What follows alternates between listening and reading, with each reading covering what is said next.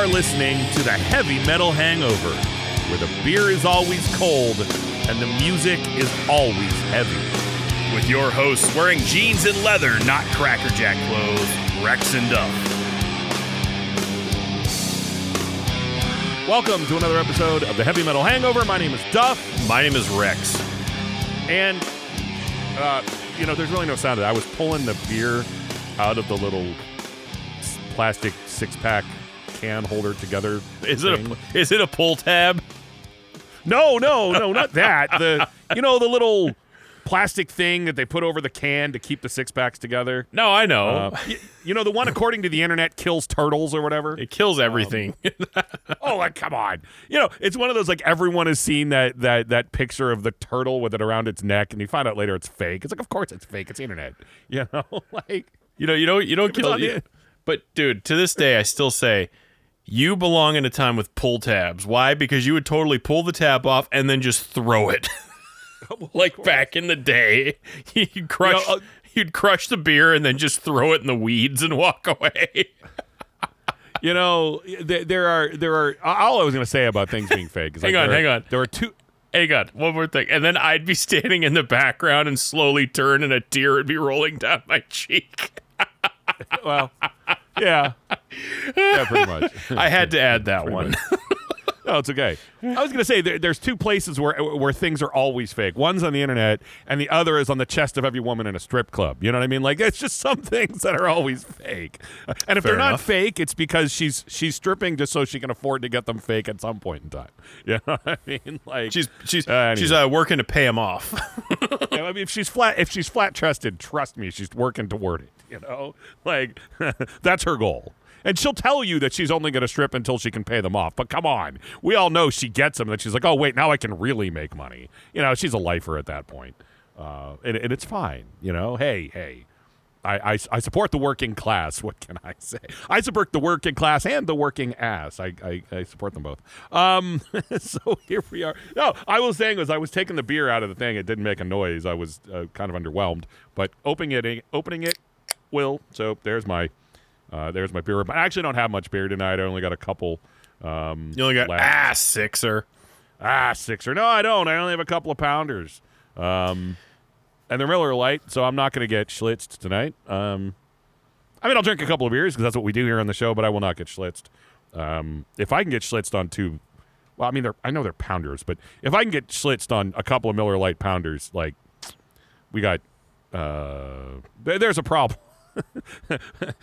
When a guy as fat as me, if I could get drunk that easily, man, that would just be that would be that. I mean, maybe, like maybe if I was on like dialysis or something, but at this point, I'm not getting drunk on a couple of Miller Lights. It ain't gonna happen.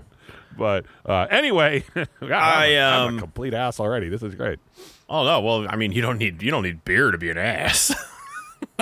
Correct. I haven't even started drinking yet. I'm about to say I've known you like most of my life now, and I've never known you to need beer to be an ass. Yeah. When am I not an ass? Never. It's okay. The answer is never. None more ass. None more ass. None more ass. Well, yeah. With armadillos in our trousers. The answer is none. None more ass. Except for Vinny would be the guy walking through the metal detector and pulling out a cucumber. Actually, he'd pull out one of those mini sweet pickles because even that would be an upgrade. No, come on, dude. Vinny's the kind of guy that goes to airports just because the pat down is the closest thing to sex he's had in years. You know what I mean? Like, I'm still laughing at your comment last week about how Vinny ruined Packers for the rest of us. I didn't even remember I said that. You know what I mean? You're like, he ruined Packers for everybody. Look, there's something you need to know. People that have been around in the show for a while, short of needing therapy and are probably in prison. We're not going back down that road again. But something you have to realize is, like, I don't plan. Well, we don't plan any humor for this show. And if I ever come off with something like Vinny ruined Packers for everybody, I can promise you that was not planned and that was not a line I wrote down in advance. That was just my gut reaction to something. You know what I mean? Like, It's just how I am. I've my humor kit, and actually, it's not because I'm too lazy to try to write something funny in advance. It's because I don't know how to. It's like because of this show, and you know this. Like, I get legitimately asked, "Why don't you do stand-up comedy?" It's like because I can't write it. Like I can't prep funny for tomorrow. I don't know how to do it. Anything I've ever said in my entire life that was funny was just off the cuff, you know? You see a woman walking through the mall during Christmas time, and I say, you can call me Hickory Farms. You know, like I didn't plan that. I didn't write down, like, make joke about woman in mall using the term Hickory Farms to refer to my pecker. You know, I can't do that. I don't know how. I have no idea. So anyway, yeah, Vinny definitely. Well, he ruined a lot of things. He ruined a lot of women's nights. We can tell you that right now. You know, it was, you know, like I had a woman once tell me that the best way to describe her, I asked her, you know, she went out on a date with Vinny, and you know, they went home together afterwards. And I talked to her the next day, and she said the only way to describe a sexual encounter with Vinny is womp womp. You know, I was like, okay, there you go. Totally understand. You know, it's disappointment at its finest, folks. Oh, man. It's disappointment like when Load came out. Like, you bought the new Metallica album, and that's what you got. And again, not that it's... Load's not a bad album, but if it wasn't what you were expecting, let's just put it that way. Here we are. We're back. We've actually got a couple of things, I think, that we plan on talking about. Not really. Like, we have some rough things that we might discuss. But last week we had other ideas and ended up doing completely different things. Because, I mean, it's more fun this way, man. There was a time when we truly had topics for the show. Again, we're talking season 1 that doesn't exist anymore, but like we had legitimate topics and we planned them in advance and we prepped them. And then after a while, we got to the point where we didn't have topics. However, 99% of the show was not even about anything. It was just random, hey, look at those boobies. That was pretty much that was me, but that's pretty much what the show was for a while. We're now, I would like to say now, our shows have topics. They're just not exactly necessarily planned. Like last week, there was a concept to the entire show. It just wasn't one we had. We weren't prepped. We weren't prepped for that. It happened amidst conversation, but we spent the rest of the episode on that topic. It just wasn't something that we prepped in advance. So today, for example, we have like one thing we might want to talk about. But we have not prepped that in any way to say we haven't thought about it in advance, other than we wrote it down. It's about as much as we get to, but you know, we're busy. You know, what can we say? But you know what? Okay, so normally one of the first things we do if I don't talk about how crappy my week was, and it was, God, did my week suck? Man. Anyway, we don't need to go there. But normally we would start off with our picks of the week, but this week instead of picks of the week, we're doing that little thing where we whatever the hell we call it, HMH Challenge, I don't know. The thing where we give each other a record and see what the other person's opinion of it is. The rules are like we shouldn't give the other person a record we know they won't like. There should be a reason why we give it to the other person. Either like, hey, this is something I really think you dig, you've just never listened to it. Or maybe it's something like, well, it's a little outside of the box, it's a little outside of the norm, but there's stuff about it you might like. You know, quick example.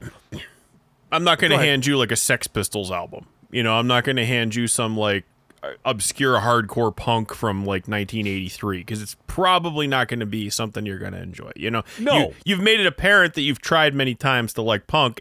Me showing you the 30th band that you've listened to is not going to suddenly change your mind. Well, however, there may be bands that kind of maybe they're in the punk realm, but they play a different style. You know what I mean? Like, or they moved into metal, like, you know, something like DRI, where they were punk to start, but maybe they started doing crossover later.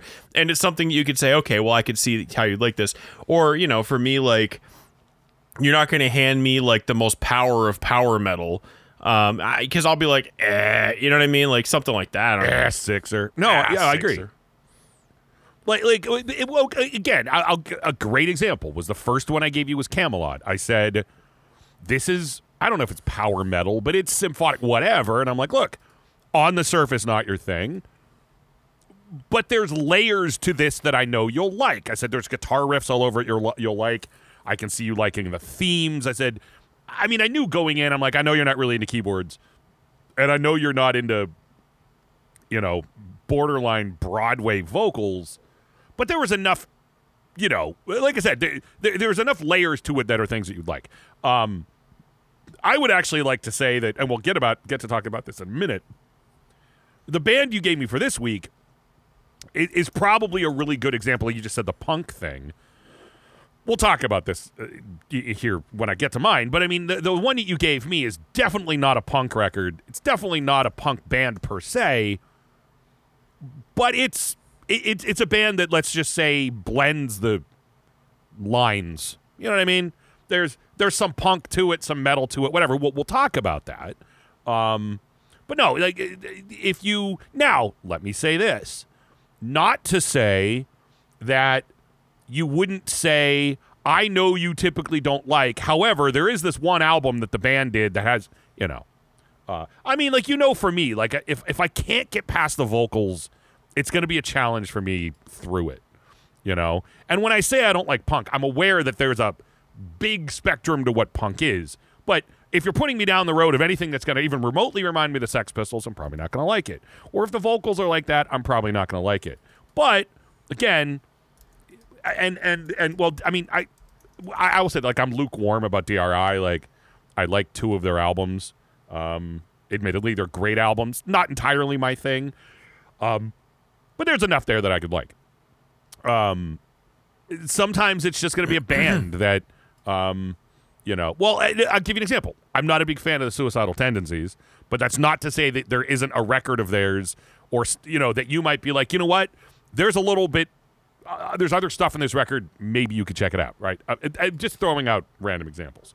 I mean, it admittedly, like, again, the one I gave you today is a prog band, but on the other hand, I'm not going to hand you, you know, I'm not going to hand you an album that is like modern Dream Theater where it's all, I'm not going to hand you an album that is nothing but, you know, an exercise in how complicated can the music be. You know, I would give you a Symphony X record. I mean, I know you listen to Symphony X, but I could give you an album by Symphony X because I'd say, look, there's a ton of prog stuff going on there, but the songs are songs. The Symphony X writes songs. They do. They write songs, right? I've always defended Symphony X as one of the best prog bands there are, and it's because they push the boundaries of complicated music inside the concept of really good songs with big hooks and great melodies and great vocals.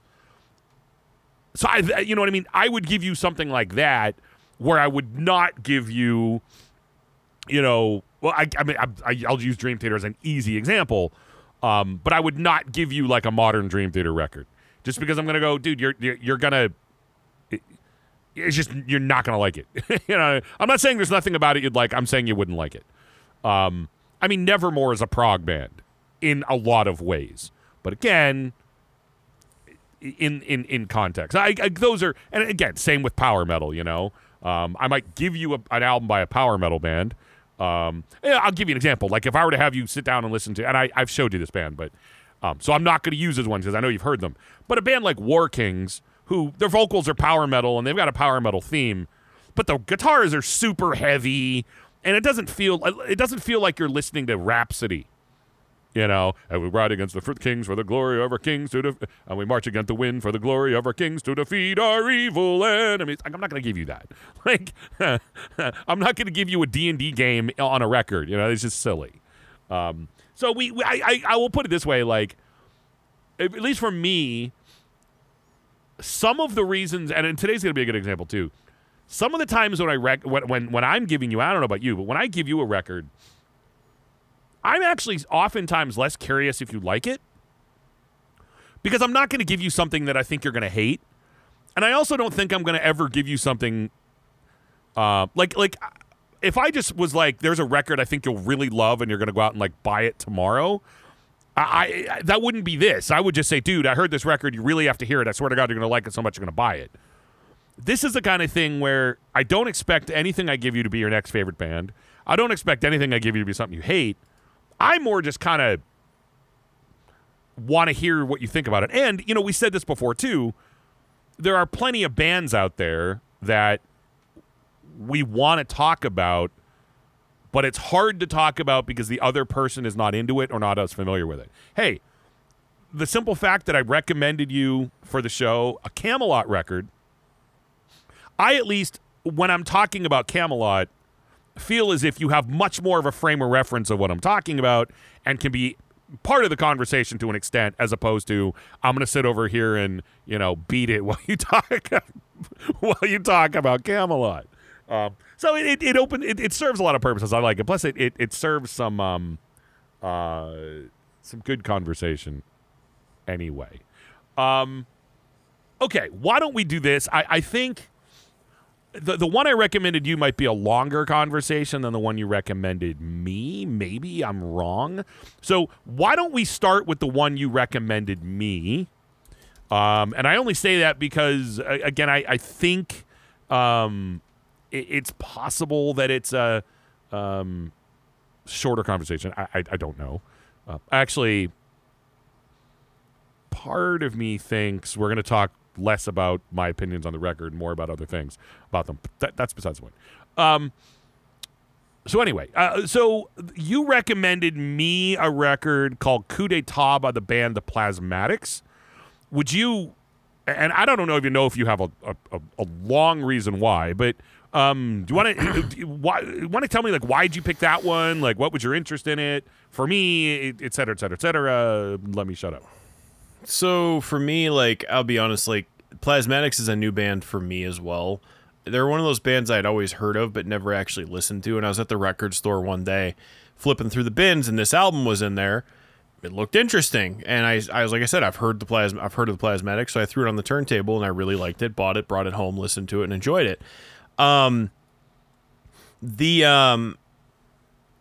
reason, like, I was listening to it again the other day, and it came to me that, like, it's a very old school metal album. And I know the Plasmatics started as a punk band, but they really did start to pivot towards that old school metal. And I don't want to call it new wabum, because it's not like they were it's not like they sounded like they didn't sound like Iron Maiden, they didn't sound like Praying Mantis, they didn't sound like any, you know, Tigers of Pantang, anything like that. But they had that sound, and I can't quite describe what it is, where it sounds like 1982 metal. And when I say metal, I mean metal, not like, oh, it sounded like Sabbath or Led Zeppelin. I mean, like, it sounded like, it's hard for me to describe. If you listen to the album, and most of you will say, yeah, now I know what you mean by 80s metal. It's not, obviously not glam. And I thought to myself, I'm like, I was interested to see what you'd think about it, because it was one of those albums that was not so far out of your wheelhouse that I'd be throwing you a curveball, but I think it was something that you wouldn't have listened to any other way. Like, it was one of those albums where I'm like, I bet even if he doesn't like the album, he will like things about it. And given the fact that, you know, the lead singer of the band, Wendy O. Williams, has a giant mohawk and looks like a punk record, I said, there's no way I'm going to talk him into listening to this unless I basically force him to listen to it. And again, I was thinking to myself, other than saying, you know, she's topless and does things with her box that most women couldn't do, I would have checked it out for that purpose. Well, otherwise, yeah, I mean, you're probably not her wrong. stage outfit was tape over her boobs. Man, never in the history of the world has tape pissed me off that much. But and the thing is, like, the lead singer's cool. No, you're like, not wrong. And you're the not thing wrong. is, the thing is, the lead singer was friends with Lemmy. Like, she hung out with all like the metal and like dudes. I mean, everybody in the 80s like talked about how awesome Wendy O. Williams is, like from bands and stuff. Like Plasmatics were never like a giant band, but it was one of those things where everybody knew who she was, and she was awesome. And she met an unfortunate death. She committed suicide, and it was very tragic. But getting back to this album in and of itself, so this album was kind of like their transition into more of a metal sound. And again, the band themselves are kind of new to me. I'm not an old school Plasmatic guy where I'm be like, oh yeah, I've been listening to them forever. They're kind of new to me. And, like I said, I've been experimenting with a lot of music lately, especially punk. I've always liked punk, but this is like the past, like probably 6 months, I've been doing like a headfirst deep dive into punk. So not only have I been kind of reintroducing myself to bands I knew like Discharge, DOA, bands like that, I've been saying, okay, I know surface level DOA. I want it all now. Like, I want to listen to it all. I know surface level Discharge. I know Hear Nothing, See Nothing, Say Nothing. I want to know all of Discharge now. I want to know, not only do I want to know Discharge, I want to know who, I want to know Broken Bones, that was a splinter band off of Discharge. Like, I want to know that stuff. So, Plasmatics, I listened to them and I was like, again, I love those old metal albums. When I bought this album, I also bought. I'm gonna look on my I'm gonna look on my your Discogs Discogs real quick, because I'll tell you the albums I bought. And the reason was because I bought them all in a batch. So I got. Let me see here. I have to go back a ways. Wow, I bought a lot of albums since I bought this album. I bought, where is it? Anyways. Oh, here we go. I bought Obsession. I bought, it's another old school metal band. I bought this other album that I must not have put in my Discogs, where I remember I sent you the cover and I'm like, holy crap, like, look at the way these dudes are dressed. Like, it was another 80s metal album. I'll have to make sure I put that in my Discogs. And it was, I bought the Impaler, like the first Impaler EP. Like, I bought a whole bunch of that 80s, early 80s metals. They got a shipment, or not a shipment, they got an old collection in. I love that stuff. Like, to me, like, the pre-Metallica metal, like the pre-Kill 'Em All metal is really good. And I know a lot of the stuff coming out at the time was new album. It was Iron Maiden, it was, Praying Mantis, or some of the leftover 70s bands, and stuff like that. But there was a tiny period, like between 1980 and Kill 'Em All, where there was this kind of genre. It stuck around afterwards a little bit, but it wasn't like dominant, because after that, glam exploded, thrash exploded. So, if you were listening to metal, you were mostly listening to thrash or mostly listening to glam, or again, you were listening to some stuff that was left over from the 70s. Well, and I know you're going to kill me for saying this, but stuff like Dio. I mean, Dio his solo band started in the 80s, but Dio was from the 70s. Like, Dio himself was from the 70s. The Dio band was also, the Holy Diver was songs he was writing for Black Sabbath. Right. It was It was, yes, Dio is an 80s band that peaked in the 80s, but no, he had been around since the 70s. Right, I was going to give you an example of, like, a band like the Rods is a great example of that. Exactly. They are 100% classic, straight out of the early 80s, American metal. That's just what they are. I mean, I don't know how to better describe them. That's what they are. That's what they are.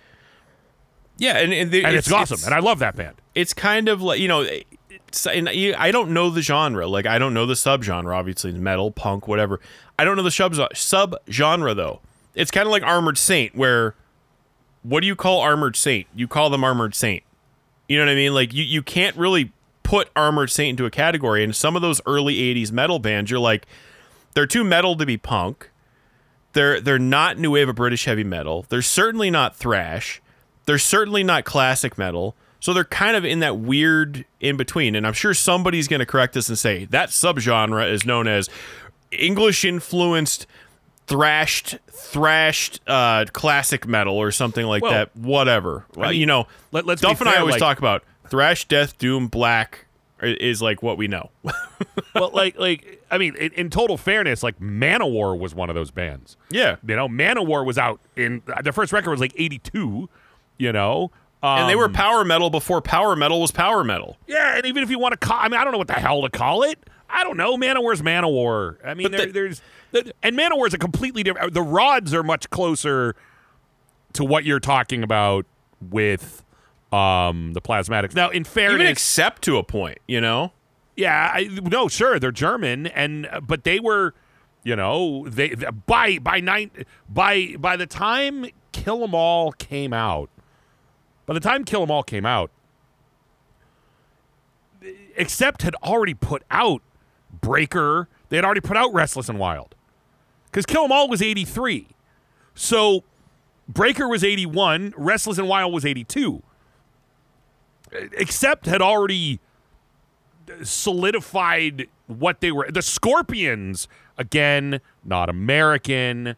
But the Scorpions were already the Scorpions before 83. Again, late 70s. But those bands that were not Priest, I mean, they were new. The funny thing about Priest is a lot of people talk about how Priest is a new wave of British heavy metal band. They're not. They will say themselves they never fit into that category, aside from the fact they were playing heavy metal and they were British around the same time as a lot of British heavy metal bands were coming over into the States. But I know Priest released a ton of albums in the 70s. But really, we've also always talked about how Priest sound evolved. How, British steel was not the same as Rock-a-Rolla. It wasn't even really the same as Sin After Sin. I would say, but like New Wabum as a genre, when you start talking about bands like, Diamond Head and Tigers of Pantang, they have a lot in common with how they sound. That is not just the fact that they were British and all came out at the same time. They have a lot in common about how they sound. I mean, the first Def Leppard record was generally considered New Wabum. Yeah. But Motorhead did not sound like that.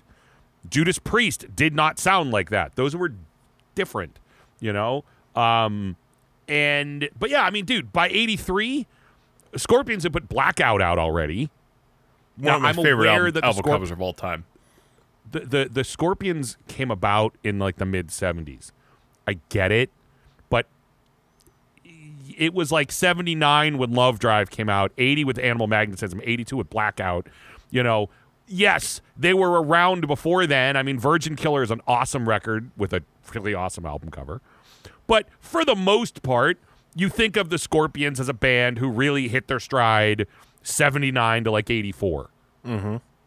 Right. I mean, they did. I mean, that's when. If you think your average person, if you ask them a Scorpion song, it's going to be something off one of those 4 albums. Mm-hmm. It's going to be something off of what? Worldwide Live. That's the name of their live album, right? Yeah. I couldn't remember. I mean, literally, Love Drive, Animal Magnetism, Blackout, Love at First Sting. 79 to 84. Every song, with one exception, and that's, Wind to Change. Yeah.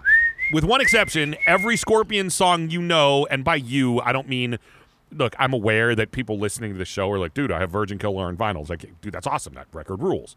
I'm saying most people, like, like Savage Amusement has I always say your love. Average Scorpions fan, not like your super fan. I mean, a guy who's like, yeah, I love the Scorpions, but isn't like, I've got all their albums. You know what I mean? I mean, dude, like, Savage Amusement had Rhythm of Love, which is actually a pretty big song. Crazy World has Tease Me, Please Me, which is a pretty big song. But I'm talking like the super hits. Like a person who's like, I love the Scorpions. I've got their greatest hits. It's gonna be mostly songs from those 4 albums. Right. Like I said, the Tease Me, Please Me, and Wind to Change are the only 2 that aren't. And the rest of them are pretty much on those 4 records. And Tease Me, Please Me kind of sticks out compared to the rest of them. Oh, you know what I mean? Tease me, please. Like it doesn't. I mean, like you listen to that song and you would almost like if you were to put that song on and then put on like Rock You Like a Hurricane, people would be like, oh, that's 2 different bands. Yeah, and Rhythm of Love Rhythm of Love. I mean, I love that song too, but it was clearly late 80s. See, that's the difference. A song like Rhythm of Love is clearly late 80s, where Blackout and that stuff, no, that's what you're talking about. Again, I'm aware they're German, but when you're talking about a band like the Plasmatics, and what you're talking about like that, like roughly 1980, like the year 1980 metal, again, take something like Restless and Wild by Accept. Take something like Love Drive or Animal Magnetism by the Scorpions. You know, the Rods. I mean, you can start. There's a lot of cohesion. Yeah, sonically, I get it. The Scorpions and Accept had the German flavor about them, but that is its own. I'll put it this way. That's its own thing as compared to New Wabum. You know, I know that the Scorpions and Accept are German, and a band, I just keep saying the Rods, but it's a great example, are American, but there is a lot more in common with those than either one of them would have with, like, Tigers of Pantang. Who, it's a great band. They're a great band. And actually, I think, and look, I'm aware that the current lineup of Tigers of Pantang is like one guy, but dude, their last couple of records are incredible. But that's, and Diamond Head is one that everybody thinks of because Metallica covered them. It's funny because you know who produced this album? This one? It's the guy who did, what was it, the Scorpions? Yes, that's why I'm not. That wasn't a gotcha question. It was actually to support what you're saying. Is Coup D'ete? Yeah, I just read that earlier, but in fairness, that's not. I forgot about it. I read that before, but I forgot about it, and so that's not why I made the connection. But you're right. Like this was, I mean, and again, this is an album that I'm learning about as well. This was one of the first albums that was to take a punk, like the punk sound, and start blending it with heavy metal. I'm not calling this, this was the first crossover album or anything like that. No, but I'm saying like it was one of the first bands to like kind of embrace heavy metal. Because I mean, look, was I there in New York City at CBGB's? Was I there at L'Amour? No, I was not. I was like 1 year old, 2 years old. But I've read a lot about that. I've read a lot about New York hardcore. I've read Scott Ian's books, and he was really into both the heavy metal and hardcore scenes at the time. And there was for a long time a division between heavy metal and punk. Like Scott Ian, and again, this is Scott Ian's words, not mine. So if anybody's telling me I'm full of crap, you should go tell Scott Ian he's full of crap. From what he says in his books, the long hairs weren't welcome at punk shows. Like, you could go, but you were kind of like rolling the dice if a punk wasn't going to get in your face. That's one reason why he was friends with Billy Milano, and he said Billy Milano used to protect them all the time. Like he'd kind of say, no, Scott's cool, like leave him alone, because Billy was really into that scene. And eventually though, a lot of the punks started realizing, and it's funny because a lot of the punks started realizing, wait, this whole metal thing isn't so bad. They're very similar to our music, and a lot of the metalheads started to embrace more punk. Like, Hanneman was a massive punk. Like, Hanneman was more punk than metal. Like, when Slayer was forming, that was it. Hanneman wanted to, Hanneman was the punk, and Kerry King was the guy who loved Judas Priest and all that stuff, and that's how they kind of blended those sounds. I mean, but that's one thing that it was a few years ago that I was talking to someone way younger than me, and they were talking about, liking, like straight up super heavy metal music, but they also like some rap, and they also like, I think he was saying like techno, whatever, other stuff, right? And the conversation evolved, and we may or may not agree on this, but there was a time where if you were into punk, you weren't, the metal guys didn't want you there.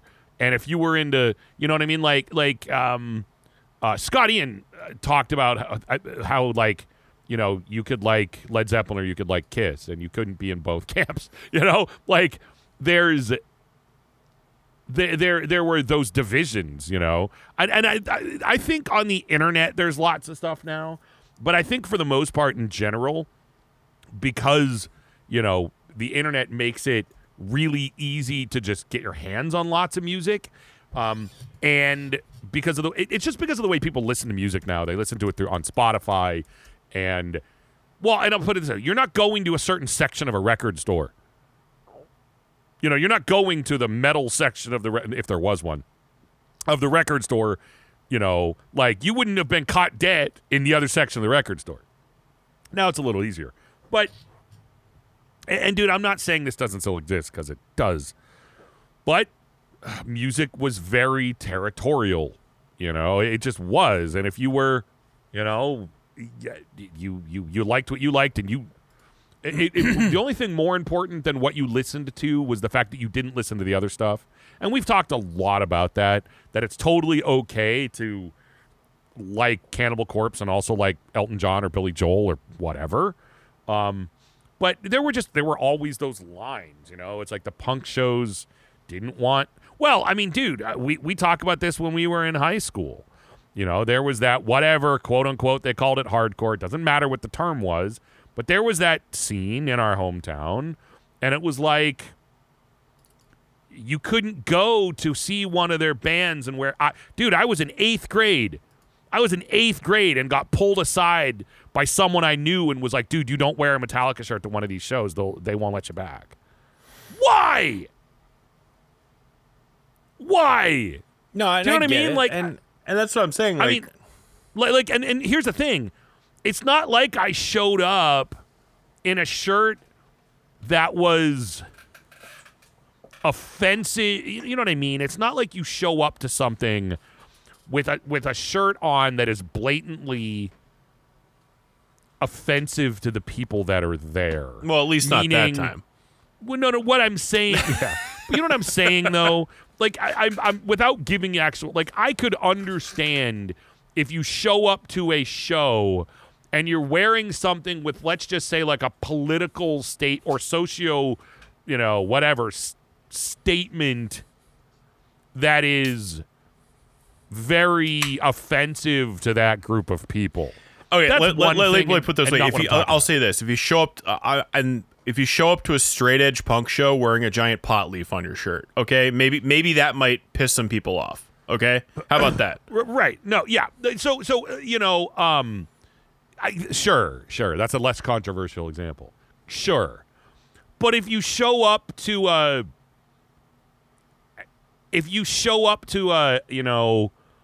concert to see one band and you're wearing a shirt of a band of a completely different genre, like I don't know if that's as big of a deal now, and maybe it is. I don't know. I don't think it is. I mean, I think anymore. I mean, look.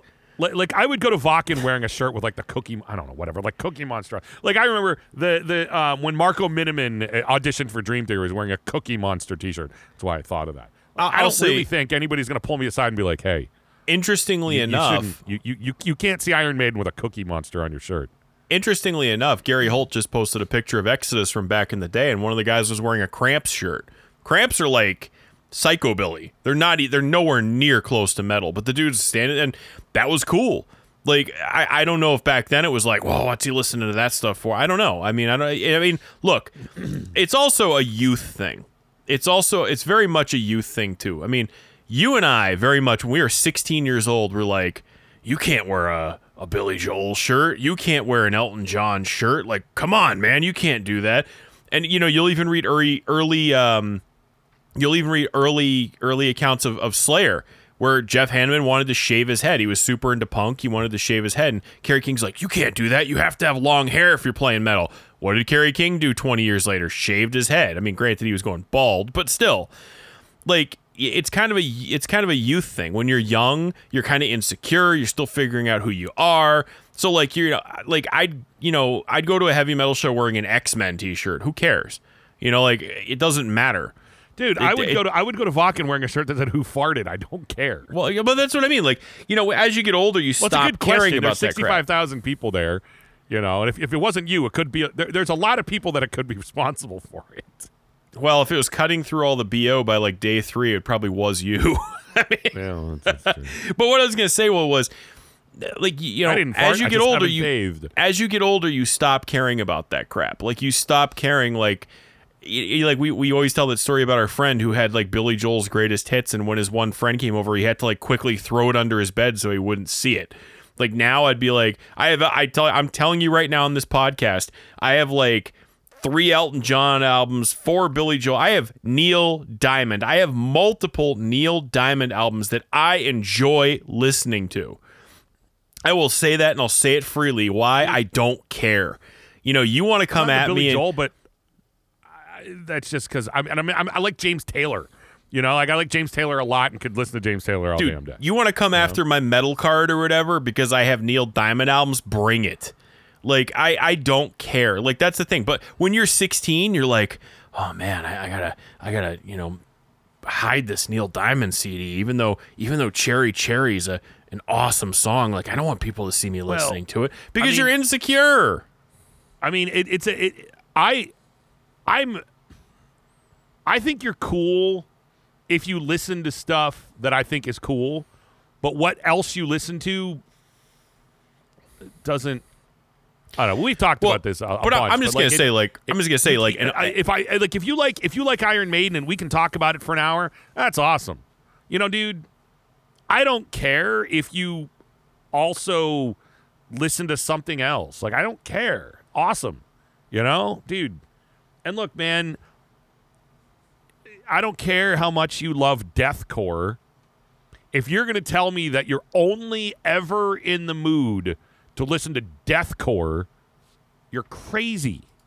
Like, maybe 99% of the time what I listen to is hard rock and heavy metal, but it's not all going to be Cannibal Corpse every day, all day. There's going to be days I'm not in the mood to listen to something that heavy. You know? Dude, I don't listen to rap music, okay? So pretty much, and I mean, as an example, pretty much across the board, I don't listen to rap music. I'm not saying there isn't an exception here or there, but it's not like I'm ever in the mood to just go, like, for a week, listen to hip-hop. Like, fine. You know, and here's the thing. I'm telling you, no one listens to just... People will tell you. Something like that extreme all the time. People will tell you all the time. All the time, but, again, you're not listening to one thing. People will tell you all the time. The bands you listen to don't care. The bands you listen to are not only listening to metal. The bands you listen to are listening to country. They're listening to alternative. They're listening to hip hop. Scott Ian used to perform with a giant Public Enemy shirt on. Like, I swear to God, I read a story, and if I ever meet Paul Boston from Slayer, if I ever meet him again, because I met him, but it was... You were too busy chasing away the photobomber. I met him with Testament. It was like 20-some-odd years ago. But I swear to God, I read a story where he said he was on tour with Slayer and couldn't stand having to sit around and listen to George Thorogood all the time. Like, I swear to God, why that is in my head, I don't know. But I swear I read an interview where he was like, all they wanted to listen to for an entire tour was George Thorogood. And I'm like, I'm what's like, wrong with that? I mean, George Thorogood's awesome. But, dude, well, you know what? It's that in the world of great memes, the meme of James Hetfield on, like, Rodeo Drive with flip-flops and designer pants, and it says what members of Metallica look like, and then underneath it is what people who listen to Metallica look like. It's like what people who listen to Metallica look like, and it's a guy wearing a battle vest and a bullet belt and torn jeans and long hair, and then it's like what members of Metallica look like, and he's standing there in flip-flops with, like, a plain white t-shirt on and gray shorts holding an Armani exchange bag. You know, we got to say that actually what's interesting about that is the people who listened to Metallica in 1985 were very likely guys in battle vests because Metallica was pretty underground at that point. I get it. But, dude, half the people who listen to Metallica now are grilling on their back porch with flip-flops, a pair of shorts, and a polo shirt on the phone with their accountant. You know what I mean? Because they still like Metallica. They like Metallica as much as they ever did, but they outgrew dressing like that. Well, because they're 50 years old now. They're 55 years old now. They're 60 years old now. I will still have my Slayer and Cannibal Corpse shirts at 50. I don't care. I mean, dude, I do too. But on the other hand, it's like I'm not going to show up to the I'm not going to show up to the office with my battle vest on. Right. Well, I have when I was going to concerts, but I mean, no. But what I'm saying, no, actually, is I brought it with me in a bag. And look, and I know I have long hair, and I know I have tattoos, but on the other hand, it's like, But seriously, like I said, Metallica has been around since '83. Think about it this way: they've been around for 40 years. It is very possible there's plenty of people in their 60s that have been listening to Metallica for 40 years. Very, very easy for that to be the case. Oh yeah, they don't look like. Well, they don't. They don't look like they did then, and it's fine. It's fine. Okay, but I don't want to go down that road anymore. I know we've talked about this a lot. I want to reel it back in and talk about the Plasmatics, and I do want to say this: you're not wrong that I probably would have just written it off because it is very punk looking, and if you Google them, it'll say they're a punk band. I probably would have just written it off. Admittedly, totally 100% with you. I knew who Wendy O was. That's the extent of it. And even I didn't know much about her, other than I knew about her. But again, surface level. That's it. The name sounded familiar. I wouldn't have known that was her band.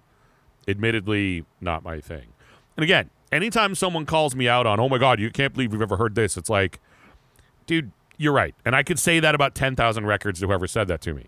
Yeah. Like, I listen to a lot of music. There's no way I've listened to everything. Like, my life of listening to metal and doing this show and the radio show we used to do, I've been exposed to a lot of metal, and I listen to a lot. And I'm willing to bet you I've listened to a lot more metal than your random metal guy off the street. And you know what? Even the random metal guy off the street has probably listened to a record that I've never heard. You know what I'm saying? Like, and I'm not stroking my own ego. Again, there's something else I stroke enough times a day. It doesn't need to be my ego. But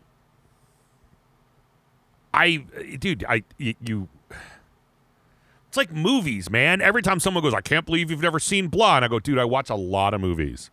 I've seen a lot of movies. I've seen a lot of movies I guarantee you whoever's telling me this hasn't seen. But I can't see them all. I can't see them all. You can't. You can't see every movie. We both worked at a Blockbuster for years. I didn't see every movie on the shelf. Saw a lot of them. Dude, there are movies that you and I really like that were straight to video that most people have never seen. Great example. I was just talking about this the other day because I was watching Law & Order SVU and the main character was on it. Dude, remember the movie The Tao of Steve? That movie is awesome. It's an awesome movie. And like Donald Logue, who is in it, and he's on Law & Order SVU for a little while.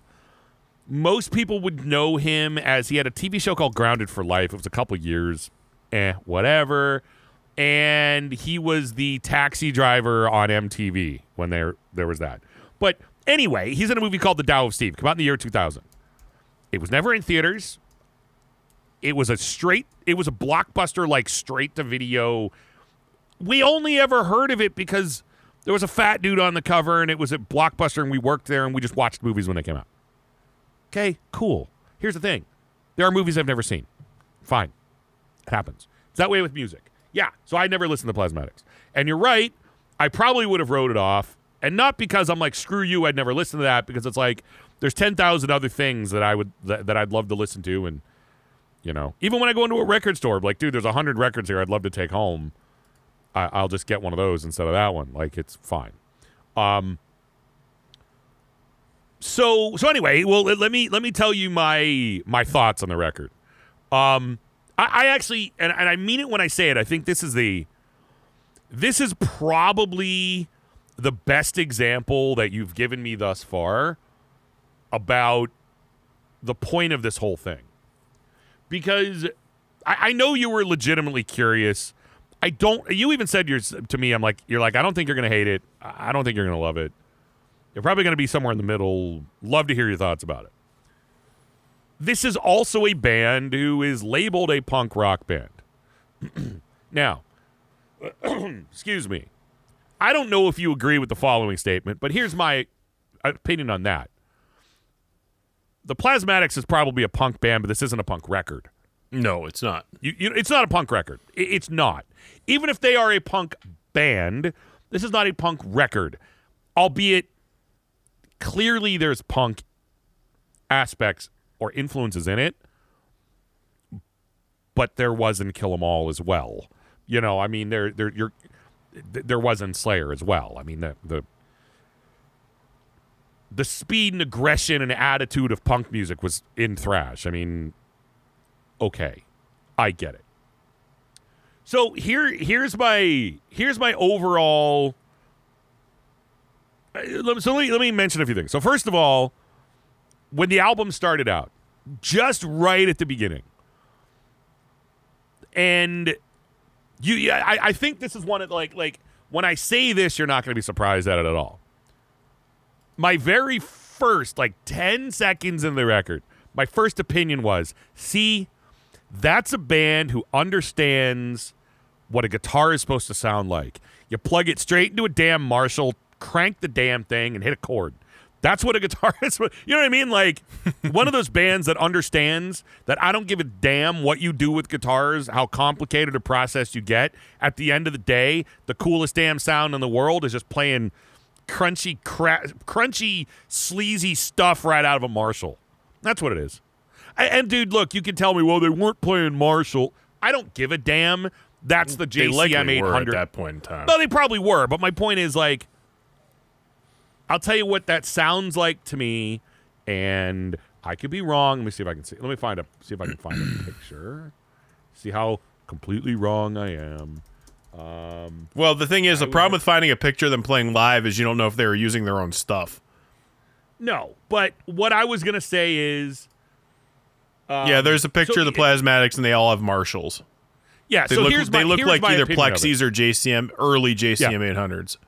Here's my opinion. I was going to say it sounded like someone grabbed like an SG and plugged it, or maybe a Les Paul, and plugged it into a Marshall and just turned it on. Admittedly, though, we mentioned like a band like the Rods. That's what they sound like. They sound like you took a Marshall and you took a guitar with humbuckers in it, you know, a Gibson guitar with humbuckers in it. You plugged it into a Marshall and cranked it. It's unadulterated cranked Marshall. That's what it sounded like to me. So right out of the gate, I was like, dude, and like, I love that. I mean, dude, there's a million other guitar tones out there, and there's so many things that I like. But at the end of the day, man, there is something pure and ballsy and sleazy and just, there's just something about that guitar sound of just a humbucker guitar plugged straight into a Marshall. Again, I don't give a damn if you want to tell me they did other things. It sounds like that sort of thing. It's what it sounds like. And that, to me, right out of the gate, awesome. So, yeah, I love that. I love that approach to guitar. You know? And if you don't know what I'm talking about, if you listen to this record and you hear just the first 5 seconds of it, you'll go, oh, I see what he's talking about. The band that, see, and you mentioned, and I mentioned the Rods, and now that I think about it, I get a lot of that connection. And I think I told this to you offline. Man, I got Twisted Sister all over this. And when I found out the band was from New York City in the early 80s, late 70s, it actually makes a lot of damn sense to me because that's when Twisted Sister was there. They were a New York band. Through the 70s, late 70s, they were hitting their stride, right? So maybe, actually, they very well might have played at the same clubs because Twisted Sister was playing with in that same scene for the most part.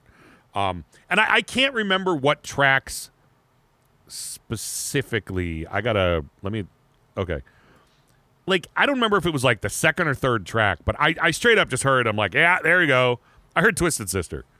And again, I don't mean it's not derivative because we're talking, these were bands that were out at the same time. I don't even know if I could exactly explain what I mean. I'd have to go back in there and be like, right there, that's a Twisted Sister moment. And I love that. Dude, I'm a huge Twisted Sister fan.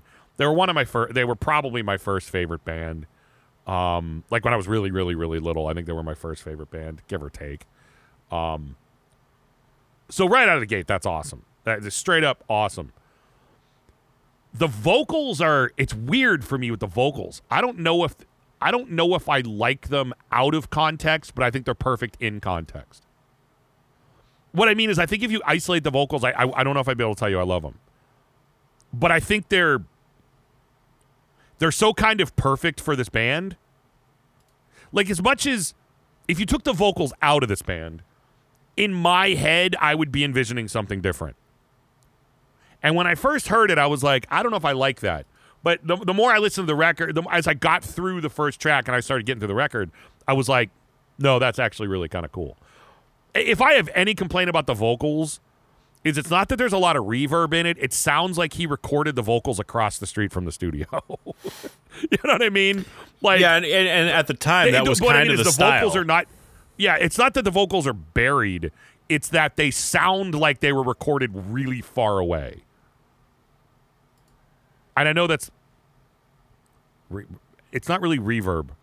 I don't know. They literally sound like they were recorded across the street. That could also just be a studio thing. I don't know. But again, I'm only saying that to tell you, if I could say anything at all, actually the closest thing to anything negative I can say about this record is that. That's it. It's like, damn it, I wish the vocals sounded like they were recorded in the same room as the rest of the band. That is literally the only negative I have about this record. I will actually flat out say I think this is my favorite that you've recommended to me so far. Actually, I take that back. This is my favorite that you've recommended to me so far, which is weird because I know there's a couple that you were like that were like way more. I think you were pretty sure about some of them. I think this is my favorite. I would actually straight up buy this on vinyl. I think this record's awesome. Would I like anything else by them? I have no idea. Couldn't tell you. But yeah, dude, I like this record a lot. And it's not just because of the tape on boobies look, though bonus points. Yeah, for sure. Like, there were other ones you recommended me. Dude, I blank on who you recommended, but there were one or two that I really liked, and I was like, I would buy these. But those were also, like, what was the last one that I said sounded like Satan and Sirathungal? Enforcer. Enforcer. Like, you recommended Enforcer, but in total fairness, you recommended Enforcer as you're going to love this band, you've just never listened to them. You know what I mean? Like, there was no question that I would like Enforcer. Like, there's just none. I mean, I don't think you questioned it. I think you were like, dude, you're going to love this band. You just haven't heard them. Where this, so I don't know if I count that. Where this was just of any that you've thought of so far that you were not sure about, hands down, this is my favorite. If I see it at a record store, I'll absolutely buy it. I love this record. I think it's great. The guitar riffs are they're just cool. You know, I mean, dude, I know earlier I was saying I listened to prog, but like sometimes, dude, just a ballsy riff. Seriously, grab a Les Paul or an SG, plug it into a Marshall, crank those tubes, and just play a big ballsy riff of just some power chords. And dude, sometimes that's it. It's pretty awesome. So yeah, dude, I love this record. Yeah, absolute 10 out of 10 of this. I loved every second of this record. I listened to it a couple of times, and I listened to it more than once, not because I wanted to listen to it. I'll put it this way. My second listen of this record was not because I wanted to say I listened to it twice, was because I heard it, and the next day I was like, I kind of want to listen to that again. So yeah, I absolutely loved it. It's awesome. I have no idea if I would like anything else they did. If what they did before it was, you know, way more punk, and maybe I wouldn't like it. Or if what they did after it was different, I don't know. But at least this record perspective, loved every second of it. Thought it was awesome. It was really, really cool. Oh, she was in High Society? I don't know if she was in it, but she was on the cover. She was also in Playboy, October 86. Dude, that I knew. That's how I knew who she was, because I had every issue of Playboy from the 80s and 90s. I knew who she was because of Playboy. It had nothing to do with music. No, I mean, I did own every Playboy from the 80s and 90s and the first couple of 2000s. I did. I remember I was buying them on eBay. I bought the entire 80s and 90s decade.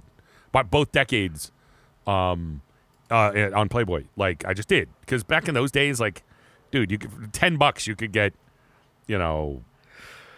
years of, you could get every episode, every issue for a few years. It was great. I had them all. Dude, you should be a huge fan of her because once described herself... Okay, hold on.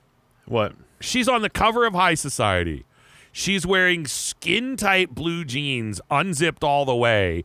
You don't see any vag, but I'm talking unzipped all the way.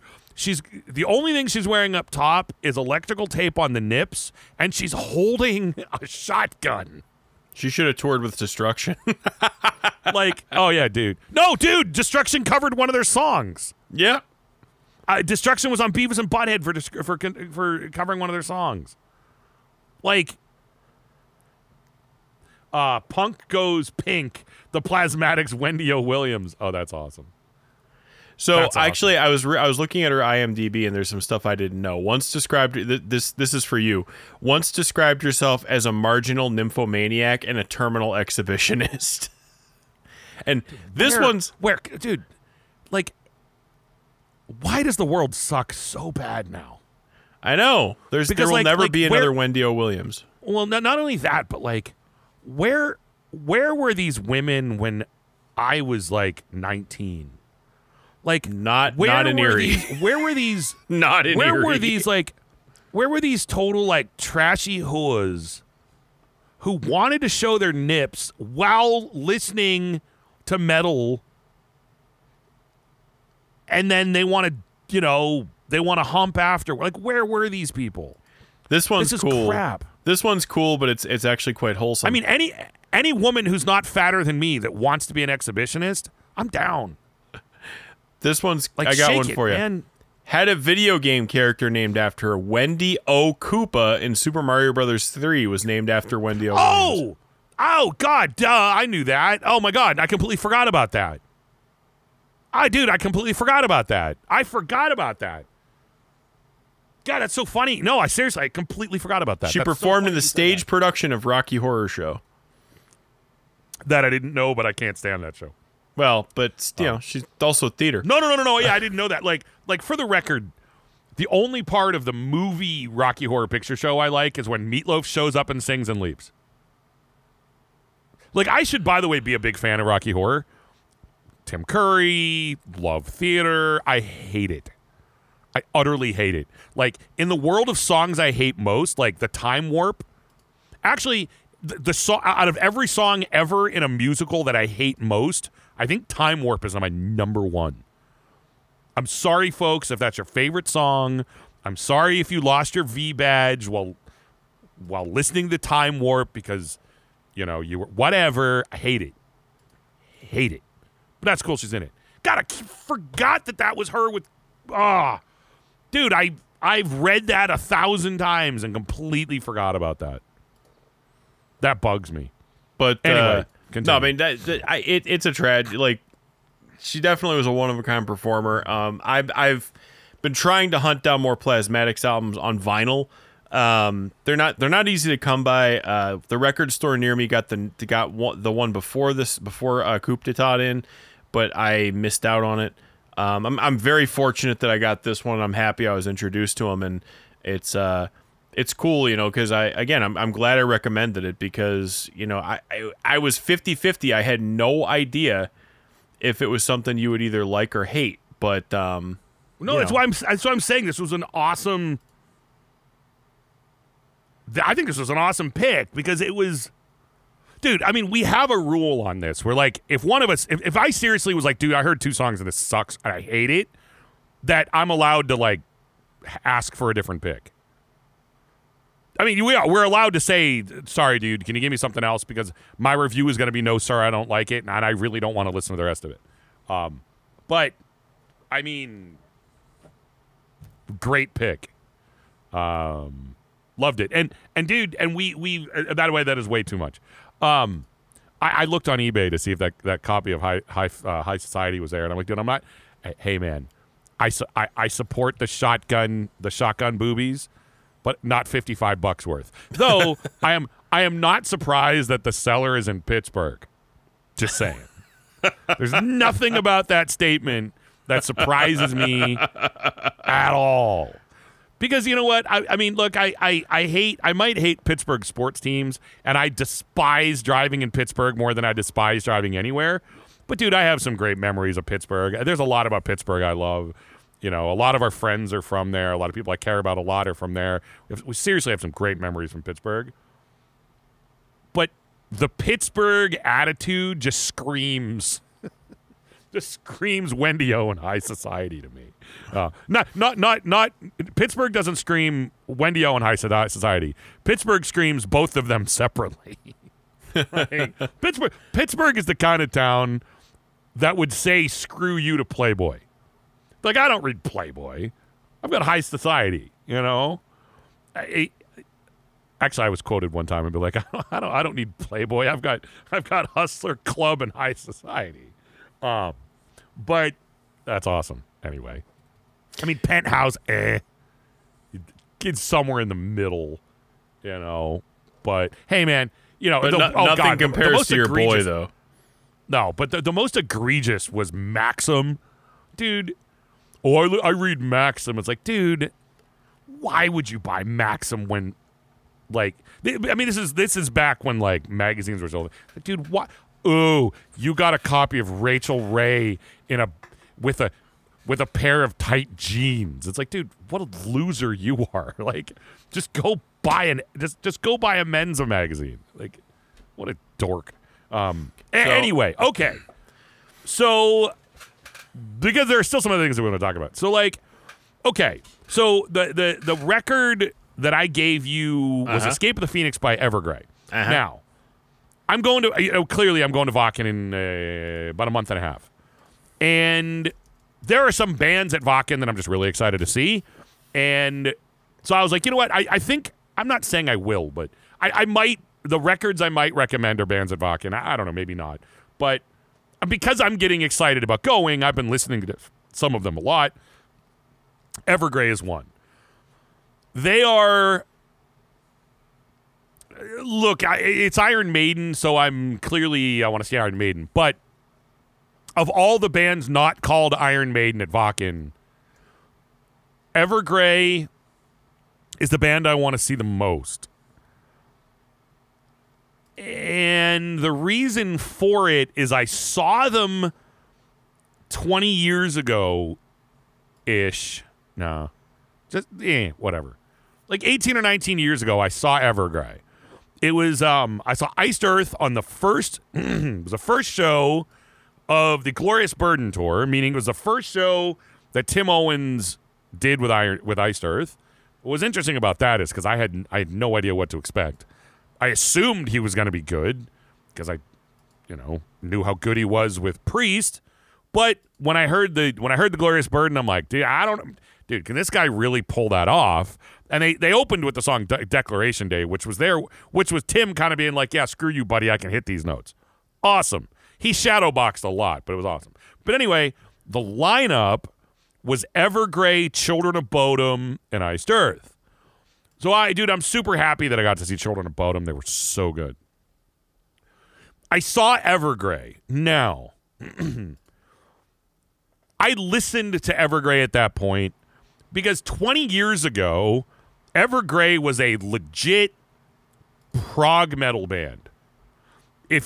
What I was telling Rex earlier, if you listen to albums by Evergrey from early 2000s, like if you listen to the record In Search of Truth from 2001, if I just gave you songs off that record, I'm telling you right now, you would tell me it was Symphony X. First of all, the vocals aren't all that different. For you to think that that was Russell Allen 20 some odd years ago, I wouldn't be all that shocked. Because actually, if you listen to Symphony X from 2001, they don't sound like exactly like you do now. So, dude, they were a straight prog band.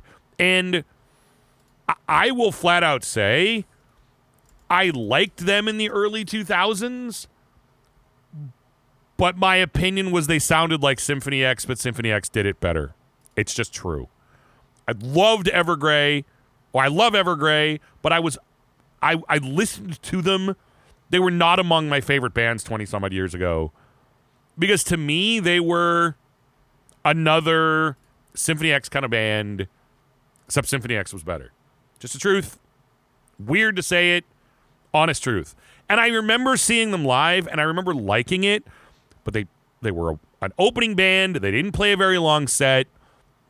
And I will admit, I have very, very minor recollection of them. I remember I listened to them, but I was not much of a fan other than, oh, cool, they're prog. And I saw them live and was like, oh, cool, Evergrey's playing, I like them. And I saw them and was like, oh, cool, they were good. But, I mean, I was way more excited to see Children of Bodom, way more excited to see Iced Earth.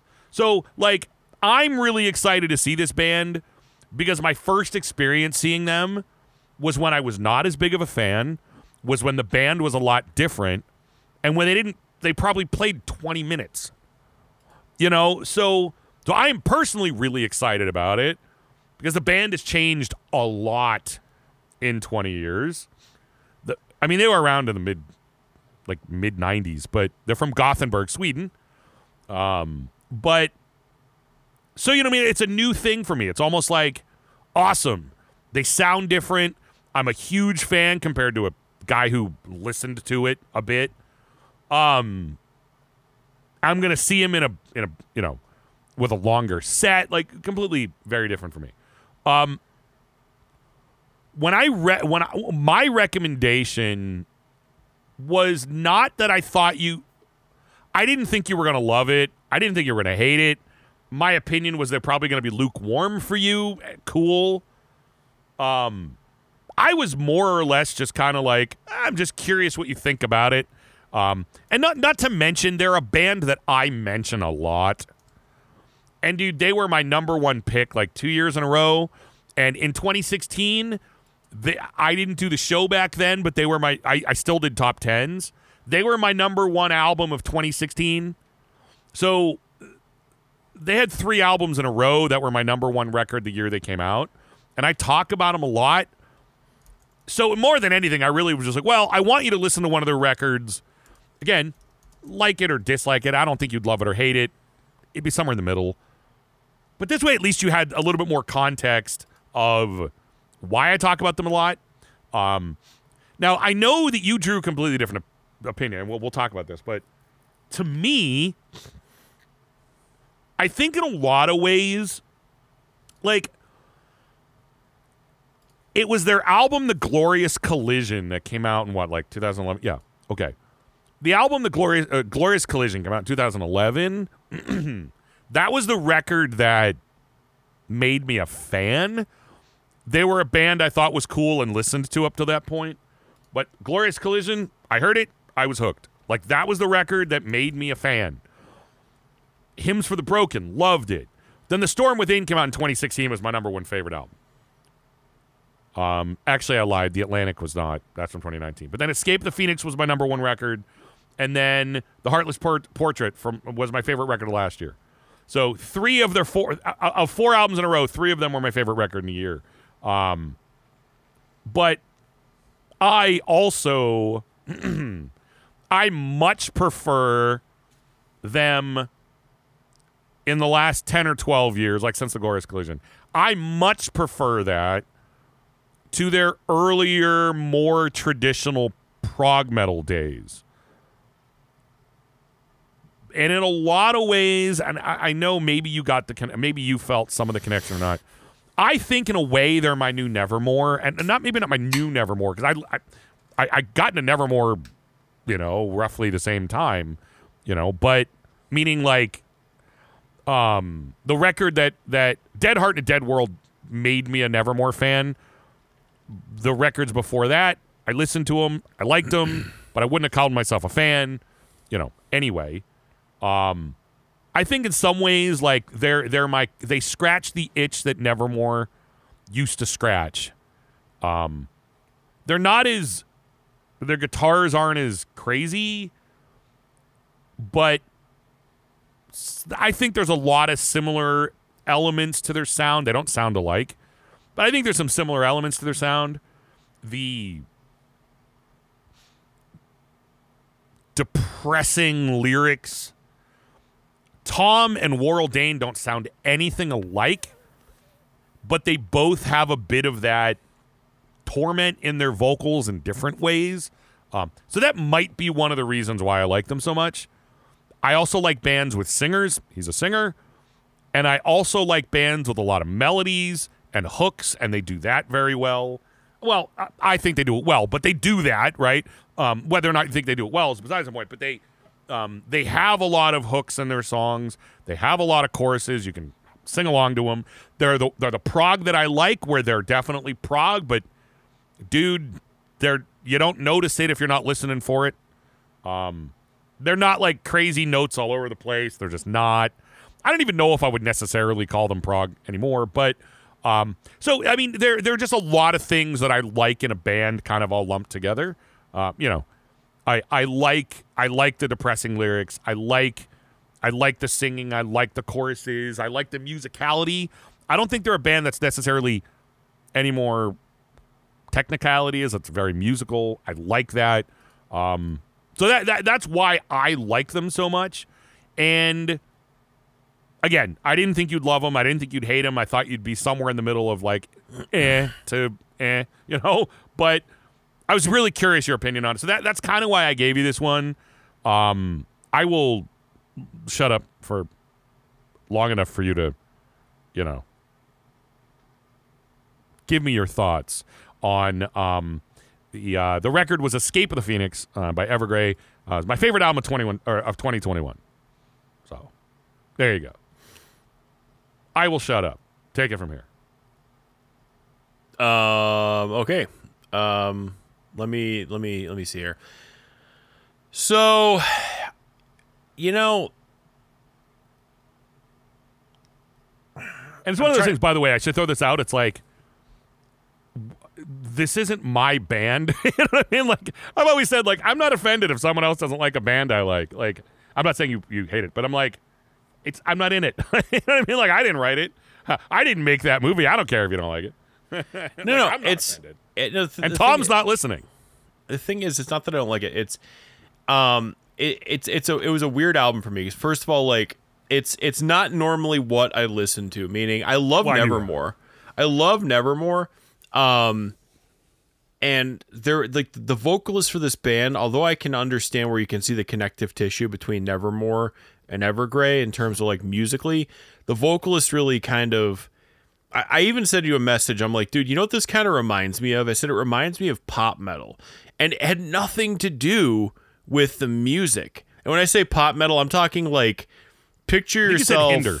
Yeah. I said, picture yourself in a mall and the music's playing in the mall, and or this like a is Hot like Topic, a Hot Topic or something, and this is what you hear come through, and it has nothing to do with the music, because the music was not that way, but the vocalist just said to me, like, this guy should be singing about like breaking up with his girlfriend and be on the radio. Like, the vocalist, I'm not, and the thing is, I don't dislike this vocalist, so I'm not saying, oh, I hated the vocals, blah blah blah. I'm saying, like, it's immediately made me think of like radio metal, for lack of a better term. One thing I will say, earlier in the album, the earlier tracks on the album gave me that feeling way more than the later tracks. The later tracks, I kind of felt like they were more, for lack of a better term, like pure metal. Like, they felt more like I almost said more like an Evergrey band, more like a Nevermore band. Whereas the earlier tracks almost felt like they're like, let's front load the album with tracks that might get us on the radio. I'm not saying they did that, but that's what it felt like. Well, So, I mean, I'm trying to think. I think the first 2 tracks were the singles, so I wouldn't be completely surprised. Track 5 is The Beholder. That right in the middle of the record is the one that they put. I didn't even pay attention to the name. I What's just that? think of Goth Talk, The Beholder. On this, the reason I mentioned Beholder is that's the one that they bring James LaBrie from Dream Theater into it, and it's pretty blatant. I'm assuming you noticed it. Yeah. When he starts singing, it's like, that's James LaBrie. Like, there's no hiding that that's James LaBrie. But by the way, I've said this about James LaBrie before. People love or hate that guy. I think, by the way, the metal community has now started liking James LaBrie. I think the metal world now accepts him and likes him. Dude, for a long time, back in the 90s and early 2000s, James LaBrie was what turned people off of Dream Theater. Like, they were just horrible to him. And by the way, I always respected that Dream Theater didn't care. They're like, he's our singer. Hey, Rush was that way with Geddy Lee. They're like, yeah. And Geddy thought it was funny. He probably got his feelings hurt for a while, but they're like, nope, that's it. He sings for us. I think people accept James. That being said, I love James LaBrie, but it's situational. I thought this song was very good for his voice.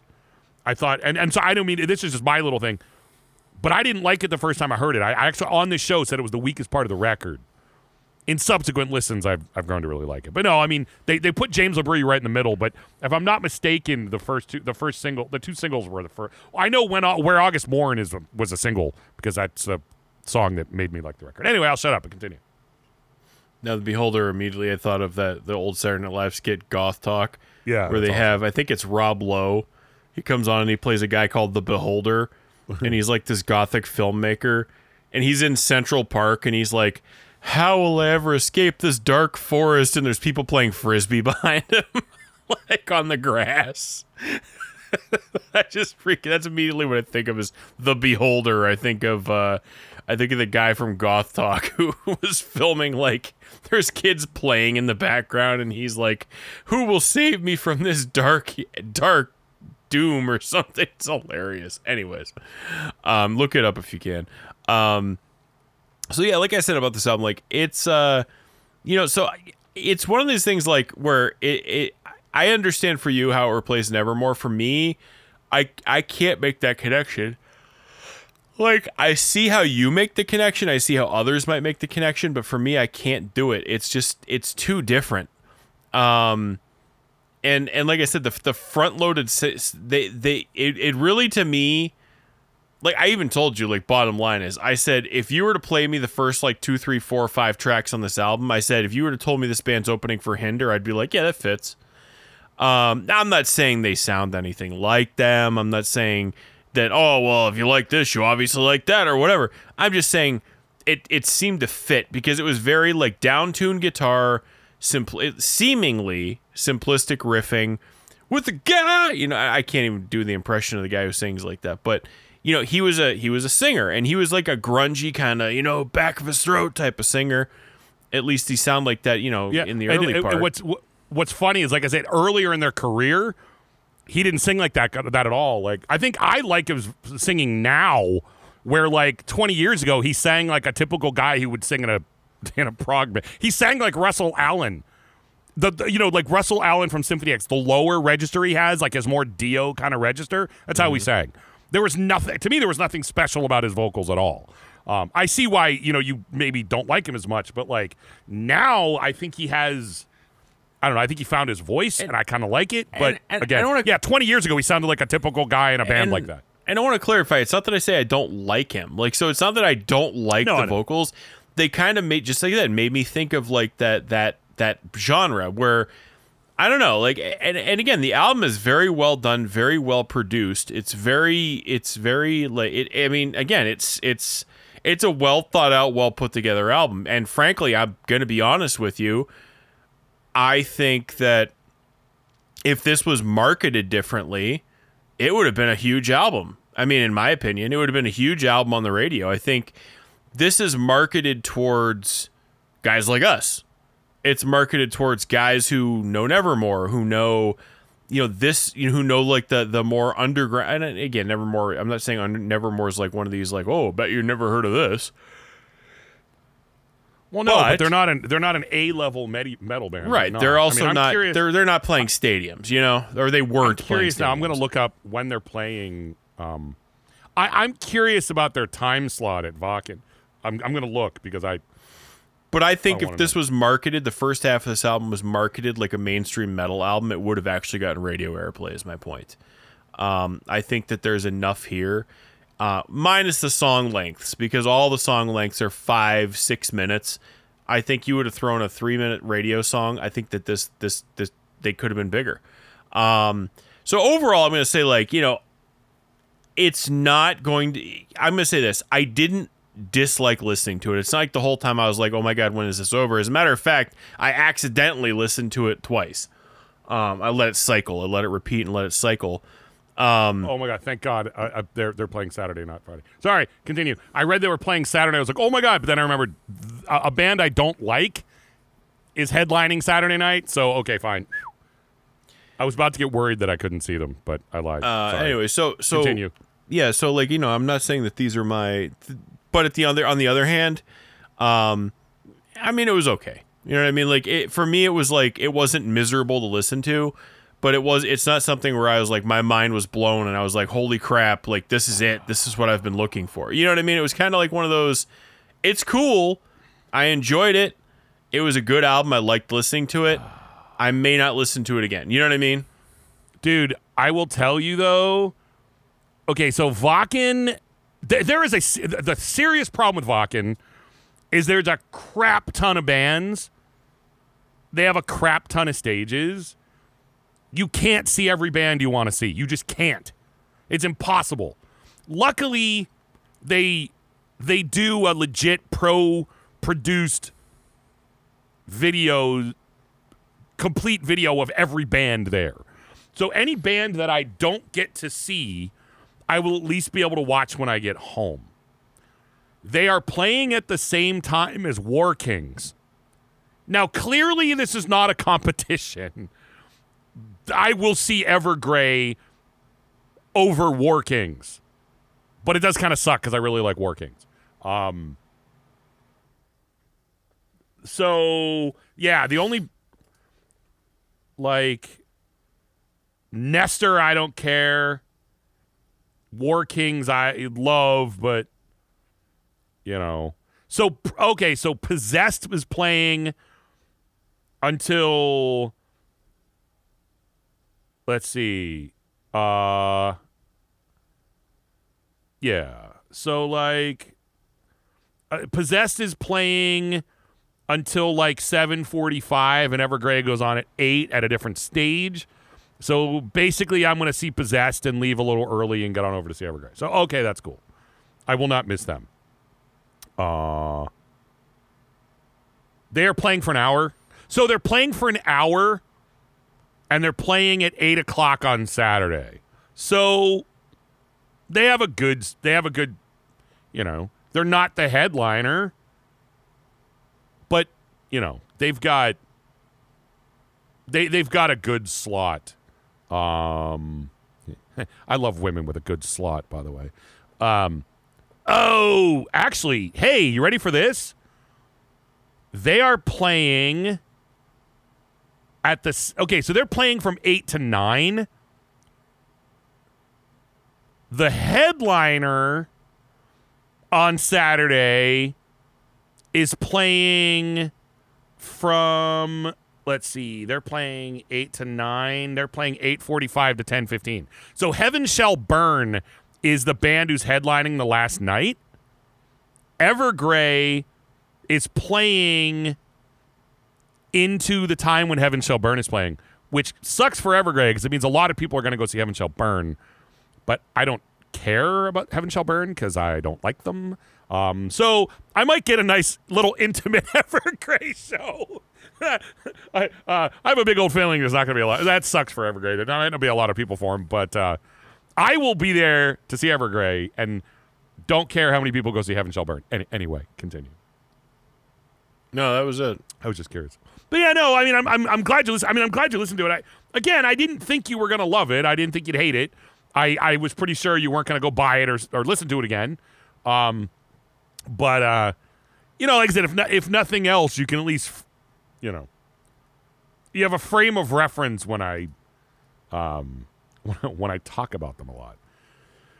So anyway, okay, so we spent the first hour and a half talking about hour and a half. So why don't we do something fun again? And we did this last week, and it was kind of cool. I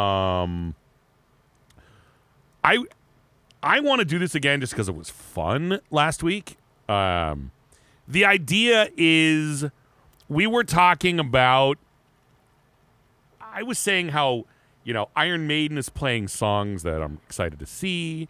And I mentioned how, like, nothing makes me happier than seeing Iron Maiden when every song on their set list that isn't The Trooper or Hallowed Be Thy Name or Run to the Hills or Fear of the Dark, and Fear of the Dark is one of the best live songs I've ever had. But anytime it's not one of those songs, I'm really happy. It's not that I don't like those songs. It's like when they're not playing those songs, it means they're playing something else. And when they're playing something else, I just get excited about it because there's so many songs by Iron Maiden I want to see that I don't give a damn to see The Trooper ever again. So you asked me, you're like, all right, if we want to say that the average headlining set is roughly 12 songs, whatever, it was a good number, you said, cool. Give me 12. You know, anytime a woman says give me 12, I say, look, honey, I don't fold it in half for anybody. But I know that's a used joke. I know I didn't think of it, and I know it's been around forever. Doesn't mean it's not funny. So you put me on the spot last week and made me think of what 12 songs I would put on a set list if I could pick it. Now, we do need to clarify,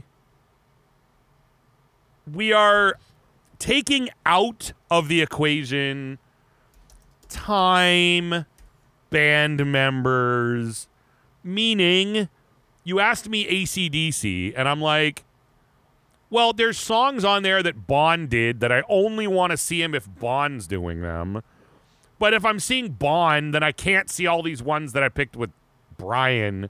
So we are just magically pretending none of that matters.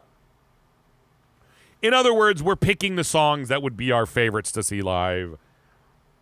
Even if it meant, like, I only want to see this band. I only want to see, you know, this band member do it. Like, if it's Metallica, you're like, well, I really only want to see them play this if, like, I don't care to see Rob or Jason play that. I'd only want to see Cliff do it. Whatever. Random example. So you gave me Iron Maiden, and you gave me AC/DC, and I gave you Slayer, and I gave you Kiss. That was kind of fun. So why don't we try this again? We'll do a couple of these maybe. I don't know. We'll see. All right. So do you want to give me a band, or do you want me to give you one? I think I started last time, so why don't you start this time? I'll start. Okay. So last week I told you to pick heads or tails or whatever I said. And I had so I'm going to go with the other one that I was going to ask you last week. Maybe this is an unoriginal, boring one, but I'm going to pick it simply because when you asked me gut instinct last week, I said Slayer and I said Kiss. Not because Kiss is your favorite band. I know Slayer's one of your favorite bands. But because they're a band, well, what was hard with Iron Maiden with me is I like so much of their music. I like so many of their records. I celebrate at least some things of their whole career. Yeah, Iron Maiden in the 90s was not as good as the 80s or the aughts, but there's just so much Iron Maiden that I like that picking 12 is really hard. it's easier when a band only has a couple of records. So that's why I picked Kiss. Because I was like, dude, I know Kiss isn't your favorite band, but you own the majority of their records. You own everything from the 70s and 80s anyway, and you like a lot of it. I mean, so do I. I mean, I like Kiss from every era, and I like so much Kiss that it's actually kind of hard. The other problem with Kiss is how many of the staples you go with. Did either one of us put Rock and Roll All Night on our list? I doubt we did. No. To be honest with you, I don't care if I ever hear that song again. No. It has nothing to do with me not liking it. It's just I'm kind of like, okay, I've heard it. It's kind of played out for me. And the funny thing is, it's like, man, that's such a cool song with like the fireworks and all that jazz. But, you know. They can play fireworks during Detroit Rock City. They can do fireworks. Dude, I mean, there were songs like, I don't know, like I don't think you put Lick It Up on yours, but like. No, I did not. No, but as a random example, it's like, I don't know, man. Do you want? Well, like I put tracks from Creatures of the Night. I think I know I put the song Creatures of the Night on there. But it's like every song you pick that isn't from the original lineup means you're making one fewer pick from the original lineup. You know what I mean? So you had to think like, oh, damn. I love the original lineup, but like seriously, you only got 12 songs. So every song that you pick not from the original lineup is one fewer from that era you can pick. Because I don't know, Kiss was kind of fun for me. But I will give you the other one that was my gut instinct. Okay. And then if we do another one tonight, I'll have to actually scroll and figure out another one to ask you. So I don't mean to go with something so blatantly obvious. I think this one is a blatantly obvious question. Well, no. It's almost in a way a lazy one for me to pick. No. It's lazy, meaning I'm not being very creative with what I'm picking for you. That's okay. But on the other hand, the one I got for you isn't either. So go ahead. Okay, but the reason I'm picking this, and to clear things up, death is not an obstacle. This is anytime, any place. No. That's I am. Well, I hope we aren't picking the same one then. Because, well, if we're picking the same one, you're going to laugh out loud. But no, I agree. That was my point with AC/DC. Like, death is not an obstacle. If that is the case, and I hope you didn't pick the same one as me. Doubt it. I am picking this for a really obvious reason. And I was going to ask you Ozzy. And the reason I'm asking you Ozzy is because, damn it, I know your love for Randy Rhoads. But I also know how much you like Jake E. Lee, and I know how much you like what he did with Zakk Wylde. So in my opinion, every song you pick that isn't by Randy Rhoads takes away a slot from because let's be fair, you could basically just pick every track on the first two records. You would have trouble picking 12 out of the first two records. But then you got to realize, like, I'm sorry, I'm going to throw this out. If you want to put Perry Mason on your list, that takes away from Randy Rhoads on your list. So there we go. Well, what's funny about Randy Rhoads is the fact that. So what's interesting about this question is, again, we're kind of transcending time here because at no point could you have ever seen Randy Rhoads play his songs and Zakk Wylde play his songs. So no, we realize that. I'm going to assume that you're talking about like literally I'm God, and right. I am going to say that I'm at a concert and I'm God, and Randy Rhoads plays his, Zakk plays his, Jake plays his. This isn't Zakk playing these tracks, right? So the challenge here, I don't want to see Zakk play anything that Randy Rhoads wrote. And the interesting thing for me here is because of that factor. Like if you were to tell me this is only existing people, like you can only use the current lineup, meaning Zakk, whoever the hell on bass, whoever the hell on drums, and Ozzy. The set list would be vastly different. And why do I say that? I say that because, and I'm not necessarily putting this on my list, but I'm just going to clarify here. I don't care if I ever hear Crazy Train played live again. However, hearing Randy play Crazy Train, I would love it. Now, obviously, I mean, again, Randy died when I was like 1 year old. Like, he died when I was, like, literally a baby. I wasn't born yet. I was still crapping my pants when Randy died. It was March 19th of 82. I was not born yet. I was born, and I was still crapping my pants. Like, you know, like, I was still in diapers and, you know. So, I at no point in time ever got a chance to see Randy. The closest I will ever get is that one video that he filmed with Ozzy where he has the white Marshalls behind him, and, of course, the tribute album. So those are the only, like, you know, there's this, you know, the stray, like, live videos that maybe exist somehow, some way. But I'm saying, like, I never even had a hint of an opportunity to see Randy Rhoads live. So, again, what I'm saying here is the thing that makes this challenging for me is tracks that if you were to say, again, it's Zach and Ozzy, I would probably pick very little from Blizzard of Oz and Diary of a Madman. Why? Half those songs, I know them well. I love them. I love them like no other, but I have zero interest in hearing Zach Wilde try to be Randy Rhoads. I don't want to hear the Crazy Train solo with pinch harmonics. Right. No, actually, for example, I remember watching him play Bark at the Moon and being like, dude, you destroyed that song. This is horrible. You jackass for putting pinch harmonics all over it. You jackass. Jackass. Jackass. All right. But again, you are God. You are Lemmy, right? And you get to orchestrate this. But again, this doesn't work otherwise. This just doesn't work otherwise. You know what I mean? Like,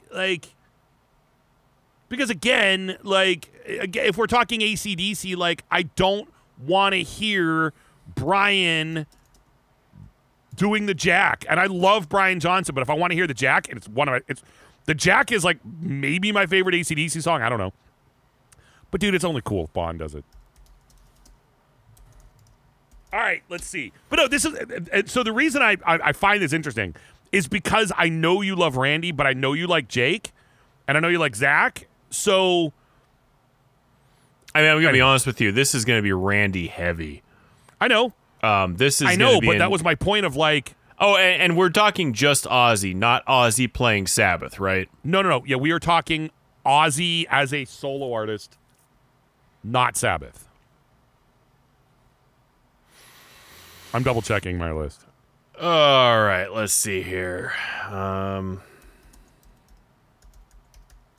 mean, the bottom line is I would basically say, oh crap, give me anything. I realize there's one I got to put on here. If I was basically say, give me anything off Blizzard and Diary and call it a day, but I'm trying to be a little bit fair here. You know what I mean? So, well, that's what I said. Like, you could literally make your top 12 off the first two records. Oh yeah, I mean, and it's. But I wasn't sure. I wasn't sure. That's why I said, like, if you put Perry Mason on your list, you're cutting a track from the first two records. That's why I was curious. I wasn't sure if this was going to be is super No Bone easy for you Movies on your list. I almost said SH no. Dude, No Bone Movies is the most offensive song ever written. It personally offends me. Ooh, I am skipping a couple of big ones. Ooh. The thing about Ozzy for me is, you know, a lot of people don't like the hits. I actually do like the hits for Ozzy. Well, he doesn't not have hits, which sucks. But, oh man, dude, I'm skipping ones I really want. I'm gonna get rid of this one. Sorry, that's gotta go.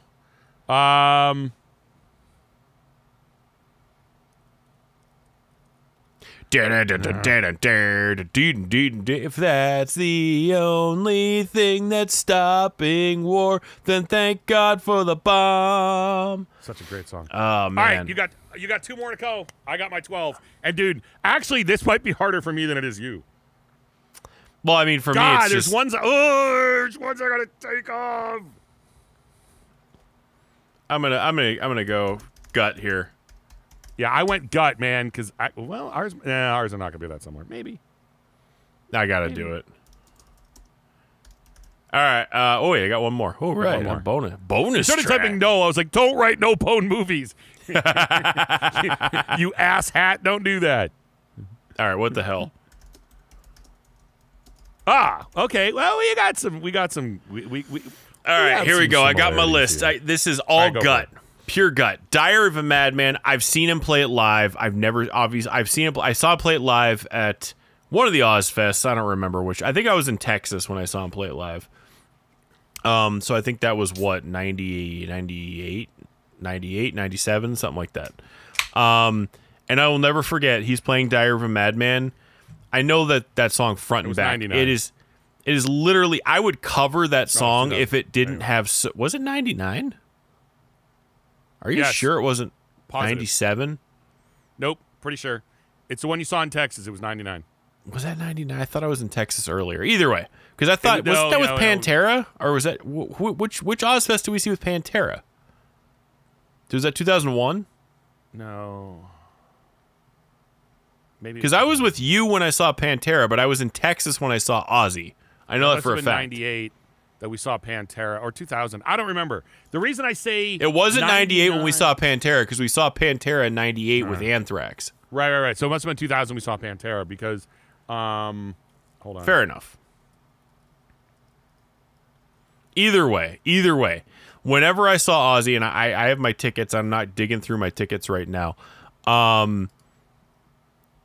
Either way, what was I going to say? Well, anyway, you saw Diary of a Madman. You're right on the year. It was 99. You're absolutely right, because it was summer of 99. Either way, Diary of a Madman. And I will never forget, I know that song at the back of my hand. I would have covered that song by now if it wasn't for the fact that it has so many like layers in it, and and if you take away like the keyboards and the choirs and stuff, it actually loses a little something. So if I were to cover that song, it would be ambiance to that song. It would be a real neutered version, and I wouldn't want to do that to that song. It's one of my favorite songs of all time. But my point is, the whole point I'm talking about is, I'll never forget. I'm singing along with the song, the part where the drums start in, is he trying to get out or trying to enter me? The mirror tells me lies. That part. I will never forget Ozzy going, va, va, va, va, va, va, va, va, va, va, va. He had no idea what the words were. He just totally was just like, va, va, va, va, va, va, va. And I was like, dude, come on. But at the same time, when Ozzy does stuff like that, it's Ozzy. You can't hold it against him. You're thinking to yourself, the fact that this man's brain still functions after all of the crap he put his body through, he deserves to be able to just go va va va va va va. Either way, but I was happy to see Diary of a Madman live. Next is SATO. There's a lot of debate, including from Ozzy and everybody else, about what SATO stands for. Some people say it stands for Sail Across the Ocean. Some people say it stands for, Sharon, and then two other initials in Ozzy. It was the people, I don't know. Either way, that song is, I love that riff.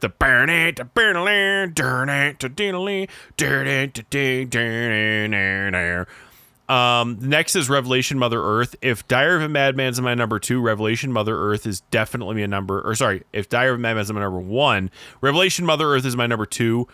That song to me has so many awesome layers in there with the bells and everything, and I would love to hear this live, just because another thing about Ozzy is he's got the means to do a good production.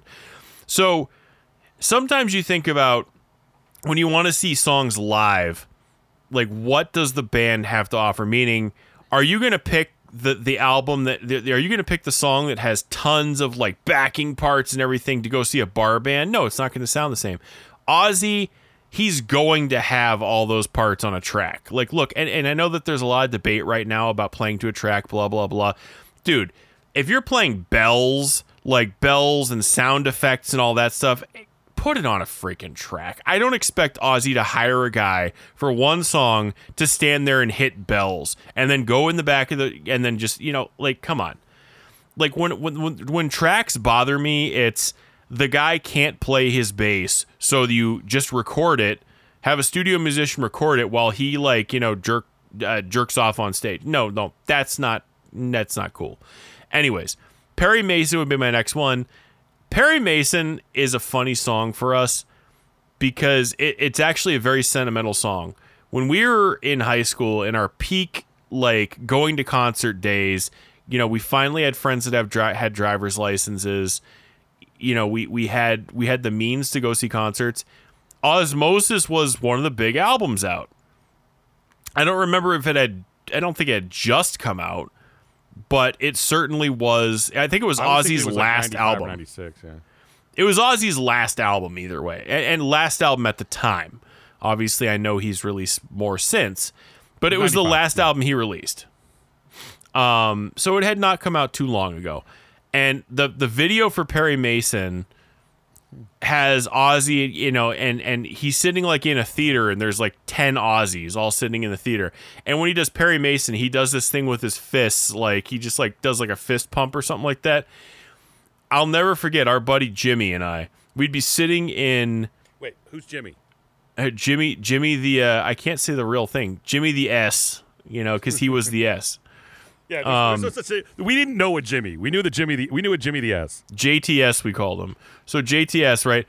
Because that's the he bottom would literally line. be sitting there in computer class. We were allowed to listen to music on our headphones, so we're sitting there in computer class. All of a sudden, I'd look over at him and do the hand thing, like the like fist pump thing, and it was just, we knew exactly what song we were listening to. Anyways, next would be Killer of Giants. I'd love to hear that song live. It's got a lot of layers, a lot of parts. It would not be an easy production live, but I think it would sound huge live, especially the part where the chorus comes in, the when the drums come in. Dude, that is Randy Castillo's like gift to the world, if you ask me. But anyway, as a drummer, that's like that is his ultimate song. Exactly, like, and he comes in with that signature bum bum bum bum bum bum. You know what I mean? Like, so. And plus, the next is the fast part in the middle. It's awesome. Yeah, but it's just such an awesome song. Next would be Mr. Crowley. I don't think I could not see Mr. Crowley. The solos. So let me put it this way. A lot of times with Randy, I was actually just watching a video recently where they're talking, you know, Duff and I have been doing a lot of home recording. We've been recording a lot of covers. So I've been watching a lot of videos, you know, just basically on home recording and different techniques and stuff. And one of the guys was talking about how back in the day, you know, he was comparing doubled tracks. I'm not going to get too into it. Either way, he was talking about doubling guitar tracks when you're recording. That's all you need to know. And he was talking about how solos normally aren't doubled because it's incredibly hard for a lot of guitar players to nail a doubled solo. They said, except Randy Rhoads, who was notorious for doing it constantly. So I say Mr. Crowley because a lot of the reason why I like Randy Rhoads, his riffs are awesome, sure. He is one of the rare guitar players. I've always talked about on the show how I'm a riff guy. I don't care about how awesome of a lead player you are. I'm a Scott Ian fan. I'm a James Hetfield fan. Like, those are the guys who I look up to. Like, sure, if your leads are good, like, there are some lead players who I really look up to. Dimebag's leads were awesome. Randy's leads were awesome. But they were awesome for the same reason. They weren't just watch me play. Randy's leads told a story. Randy's leads were compositions in and of themselves. And that's how I felt about Dimebag. Like, Dime didn't just go, hey, watch how fast I can play, or hey, watch these notes.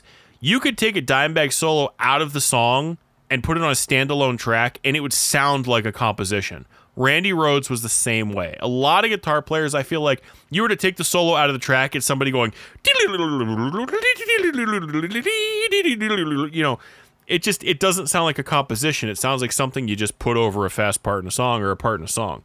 Kirk Hammett also, to a point, but his style was never like, he's a great guitar player regardless of how people say, like, oh, he doesn't do this and he doesn't do that. He's talented. He can write a solo. But Randy and Dimebag to me, so I'm going to pick Mr. Crowley because, in my opinion, two of the awesomest solos ever. Beautiful solos, beautiful compositions. I'm also going to pick Crazy Train for the same reason. Do I ever care about hearing Crazy Train again? No. Would I love to see Randy play that solo? Absolutely. Next, I'm doing Mama, I'm Coming Home, just because, I mean, it's a great song for Ozzy. Assuming he could still sing it and remember the words, it'd be a great song to see. It's definitely an arena song. It's one of those songs when you're at a concert, the whole crowd is yelling, "'Cause Mama, I'm coming home." You know, like... Well, because God wrote that song. We got to remember that. Well, of course, yeah. But Mr. Tinker Train, I just think it's a cool song. No More Tears, because in my opinion, No More Tears is the Ozzy theme song. One of the movies I love to watch is Little Nicky. And the part where he, like, I don't know, if you haven't seen Little Nicky and you're listening to this show, my question is, why haven't you seen Little Nicky? Look, it's not a great masterpiece of cinema. Actually, I have two questions. If you haven't seen Little Nicky and you're listening to the show, I have two questions for you. Why haven't you listened to Little Nicky, and why are you listening to the show? Well, I mean, those go hand in hand. They're both good questions, let's be fair. They're both very good questions. So, like, anyways, if you haven't seen Little Nicky, go find it. Anyway, but there's this part where he, like, you know, is given this thing. I'm not going to explain the whole plot of the movie and get derailed. Either way, Ozzy shows up, and as soon as Ozzy shows up, you hear doo-doo-doon, doo-doo-doon, doo-doo-doon, doo-doo. And ever since I saw that scene in that movie, way back in, like, what, the 90s, late 90s, early 2000s, that, to me, like, No More Tears, that doo-doo-doon, doo-doo-doon, doo-doo-doon, doo-doo-doon is the Ozzy theme song. Like, whenever Ozzy walks into a room, that should start playing. So I got to see No More Tears if I'm seeing Ozzy live. And last but not least is You Can't Kill Rock and Roll. Why? One of the best choruses Ozzy ever wrote. Leave me alone, don't want your promises no more, 'cause rock and roll is my religion and my love. I actually just quoted that to somebody. There was an article or a TikTok video released where a psychologist was talking about metalheads and how people who listen to metal generally, and these are her words, not mine, are generally smarter, are generally more well-rounded, are generally more creative and stuff like that. And that was exactly the quote I put. I said, "'Cause rock and roll is my religion and my love." That was the quote I put, like, when I posted that video on social media. So You Can't Kill Rock and Roll rounds out my list. Diary of a Madman, SATO, Revelation Mother Earth, Perry Mason, Killer of Giants, Over the Mountain, Mr. Crowley, Crazy Train, Mama, I'm Coming Home, Mr. Tinker Train, No More Tears, You Can't Kill Rock and Roll.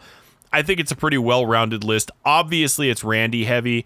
Because, again, if you were to tell me Randy Rhoads, we're resurrecting him one night only because you're God and he's going to play Diary of a Madman from front to back, I would say, I'm in. Here's my money for my ticket. I'm there.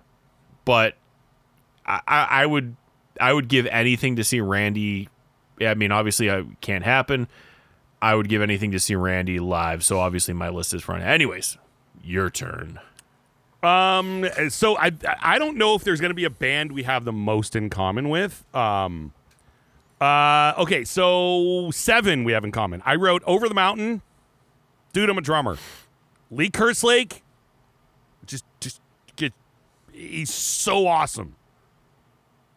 And dude, that was one of my little warm up drum parts. I just played it all the time. Huge for me. You Can't Kill Rock and Roll. You said it was one of the best choruses Ozzy ever wrote. I screwed up. I meant to write one down and I didn't, and I'll drop one right now for you. Forget Mr. Tinker Train. I screwed up because I literally looked at this and I thought I typed it and I didn't. Flying High Again has to replace Mr. Tinker Train, and I'll tell you why. I was wondering why you didn't put Flying High again on there. I'll tell you why. It is my all-time favorite guitar solo ever, and I think it's one of the most beautiful pieces of music ever written. So that was my mistake. I was wondering why you didn't. Well, my mistake was I looked at it and said, ooh, Flying High Again, and then I scrolled down to look at more of his other albums, and I forgot to type it. Flying High Again replaces Mr. Tinker Train. I feel like an idiot for not saying that. Sorry to interrupt you. Over the Mountain, Lee Kerslake, drum part, go to town. No, that's good. This song's called Flying High, so keep on smoking them joints. I can't hear it without thinking of that, by the way. And damn it, I just lost the band I was going to ask you. I can't hear Crazy Train without hearing, we're going to do Crazy Train. So anyway, so we have 6 in common. You Can't Kill Rock and Roll, I don't think is one of Ozzy's best choruses. I think it is the best chorus he ever had. I really. It's the best chorus on any song he's ever had. I mean, there's so much about Ozzy songs I like. That song is man, that chorus, I love it. Diary of a Madman, I'm with you. And do you know why Diary of a Madman is such a great song for me? Because I think it's very uniquely. Dude, by the way, I can't believe I just did it. There's no such thing as something being very unique. Unique is unique. Unique means it's one of a kind. Yeah. Sorry. It's unique. I do. I think Diary of a Madman, where Over the Mountain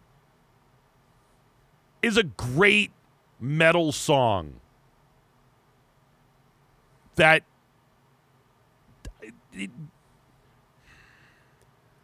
I don't think it's connected to Ozzy as much as like it's a great song Ozzy sang on it.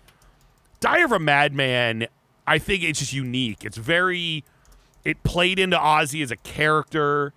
It was so good for his voice. It's exceptionally well written. Well, let me put it this way. Over the Mountain, to me, is Randy Rhoads, Lee Kerslake, Bob Daisley. Ozzy sings on it. But, do you know what I mean? Like, Over the Mountain to me is like Lee Kerslake being Lee Kerslake and Randy being Randy. And Bob Daisley being Bob Daisley. Am I making sense? Like, that is a song they very well could have written by themselves and just had Ozzy sing over it. Diary of a Madman, to me, is very much the Ozzy, I don't know, maybe you agree or disagree, but I think the Ozzy element of that song adds a lot to it. I think it's a song that those three guys couldn't have done with somebody else. Over the Mountain, they could have done with another singer, and it would have been pretty awesome. So, okay. Over the Mountain, You Can't Kill Rock and Roll, Diary of a Madman. Totally with you. You Can't Kill Rock and Roll. Oh, did I put that on there twice? Damn. Hold on. I put that on there twice. I need to put something else back in. What did I take out that I wanted to put back in? Hold on. Let me look. Give me a second. Okay, so other ones I had on the list, the same as you. Killer of Giants. Dude. Of course I'm going to put Killer of Giants on there. That song is... It's just amazing. If Over the Mountain is the Lee Kerslake song for me, Killer of Giants is a Randy Castillo song for me. His drums are just amazing in it. And I also put Perry Mason. So actually, I lied. You deleted one and I deleted one. So no, we only have 5 in common. Over the Mountain, You Can't Kill Rock and Roll, Diary of a Madman, Killer of Giants you have in common, and Perry Mason's on mine too. Not because I think it's one of his best songs. It's on there. Hold on, I'm trying to figure out what I had put. Oh, no, I know what it was. It was, there you go. That's the one I was going to put on there.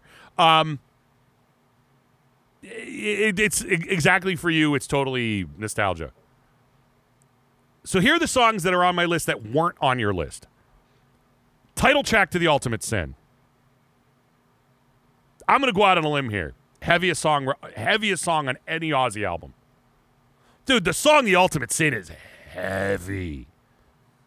Those guitars are...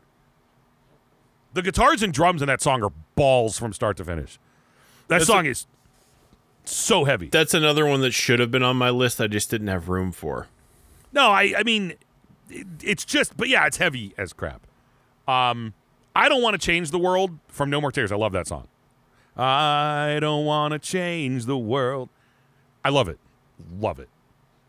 Miracle Man. Dude, I'm a huge fan of Miracle Man. I know when everyone thinks of Zakk Wylde, they think of No More Tears. I don't know, man.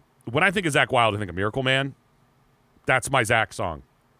That is my Zakk song for being a Zakk song. Like when I think of Zakk Wylde in an Ozzy song, I think Miracle Man. I know I know it's supposed to be No More Tears, but I don't know, man. Miracle Man. I actually love the song. I just do. I also think it's a very Ozzy song, too. Bloodbath in Paradise, clearly, I just love that song from the same record. Fire in the Sky, which I know you don't like, but it's one of my favorite Ozzy songs ever. Mr. Tinker Train, dude, is the best song on No More Tears. I'm sorry, I don't care what anybody has to say. It's the best song on No More Tears. And I picked Hellraiser. It's a straight up just cool factor for me. I don't think it's among the better Ozzy songs. I think it's just cool. You know what I mean? Like let me say this. This is an example of this not being my favorite Ozzy songs. Hellraiser is a great example of it's not my top 12 favorite Ozzy songs. But I think it would just be super cool to see him do it live. And I know that sounds like a weird... There's a difference there, but this is about a live show. This is not about a compilation.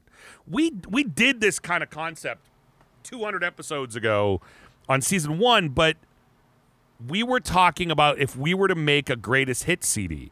This is a concert. Hellraiser's not on my greatest hits CD. It's on my concert. I Don't Want to Change the World is not on my greatest hits CD. It's on a concert. Mr. Tinker Train, maybe on my favorite Ozzy songs. But, dude, you know how cool that song would be live? And Miracle Man, I know, is awesome live. You Can't Kill Rock and Roll is amazing live.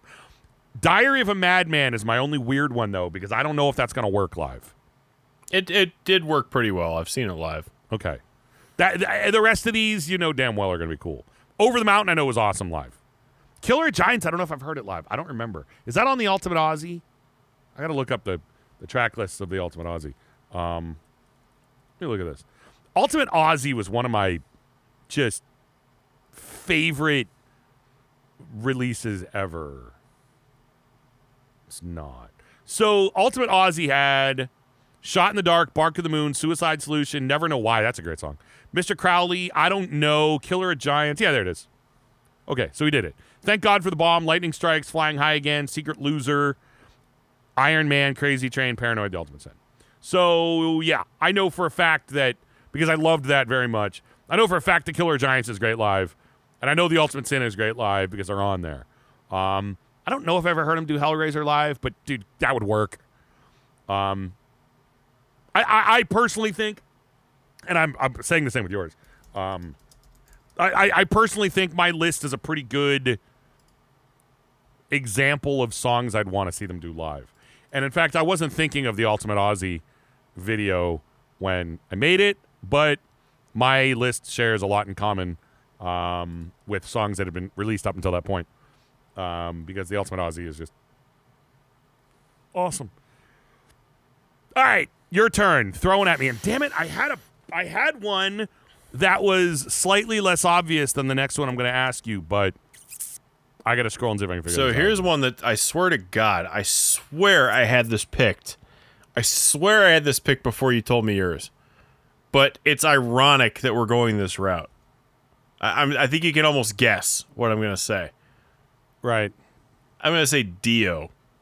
Yeah, I kind of had a feeling you were going to say Dio when I said Ozzy, because I kind of felt that way. Dio was literally I picked Dio. I added Dio to my list last week. So this has nothing to do with you giving me Ozzy. I'm giving you Dio because I really wanted to twist your arm on something. Now, for my list, it's going to be mostly the first 3-4 albums.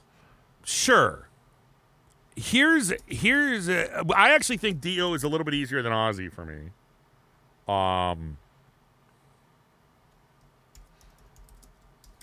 That being said, I am clearly not considering anything by Rainbow or Black Sabbath. No, it's just Dio solo. Right. Well, just like I'll give you Ozzy. an example. I don't want to see Dio live without him playing Heaven and Hell, or Man on the Silver Mountain. I want to see him do those songs live because, frankly, they kick ass. But I'm obviously not putting those on there.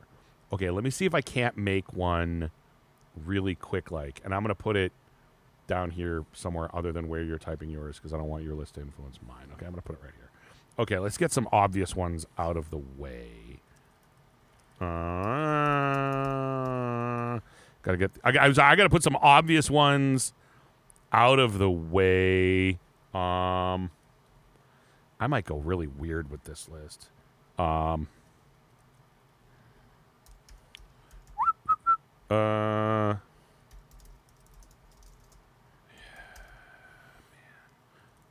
So what's interesting is, while you're typing out your list, because you're going to go over yours before I go over mine, what's interesting is I'm going to flat out say, when it comes to Dio, I have listened to every single Dio album. I've listened to every single Dio album.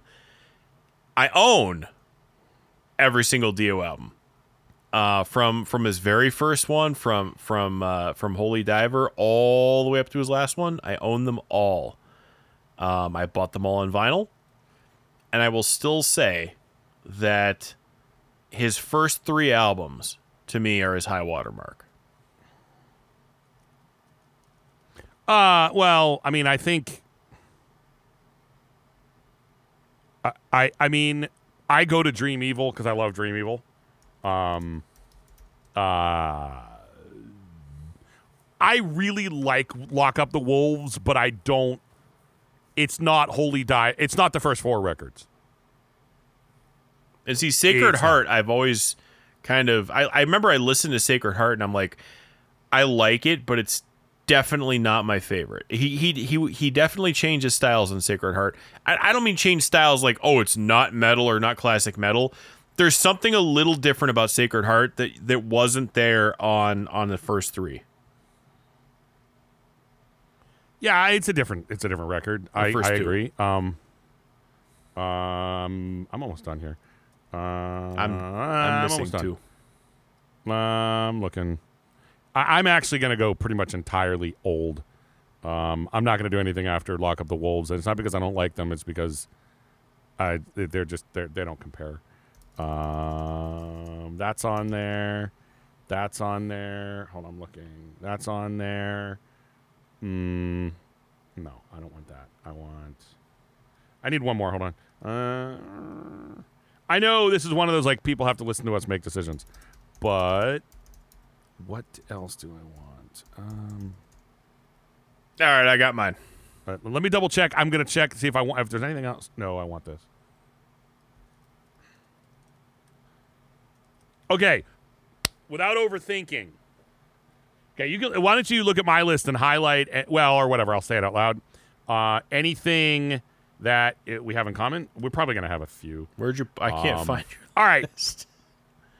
Mine is above where I wrote Ozzy, below where you wrote Ozzy. I see it. I'll highlight. There's mine. I have it highlighted. Okay, so the 2 super easy ones are Don't Talk to Strangers and Last in Line. Don't Talk to Strangers, he wrote to be in Dio, or he wrote to be in Black Sabbath. It sounds like it was written for Black Sabbath. It just does. Don't Talk to Strangers could have been on Heaven and Hell or Mob Rules. So, Don't Talk to Strangers for sure. Last in Line, dude, it's the coolest song he ever did in his solo career. The song Egypt, The Chains Are On from Last in Line, dude, that is it's hard to call anything off the first 2 records a deep cut, because there really isn't one. But that maybe is my deep cut from the first 2 records. I don't know if it's a deep cut. I don't know if people love it. Maybe they do. I don't remember. It's just not one that comes up a lot of conversation.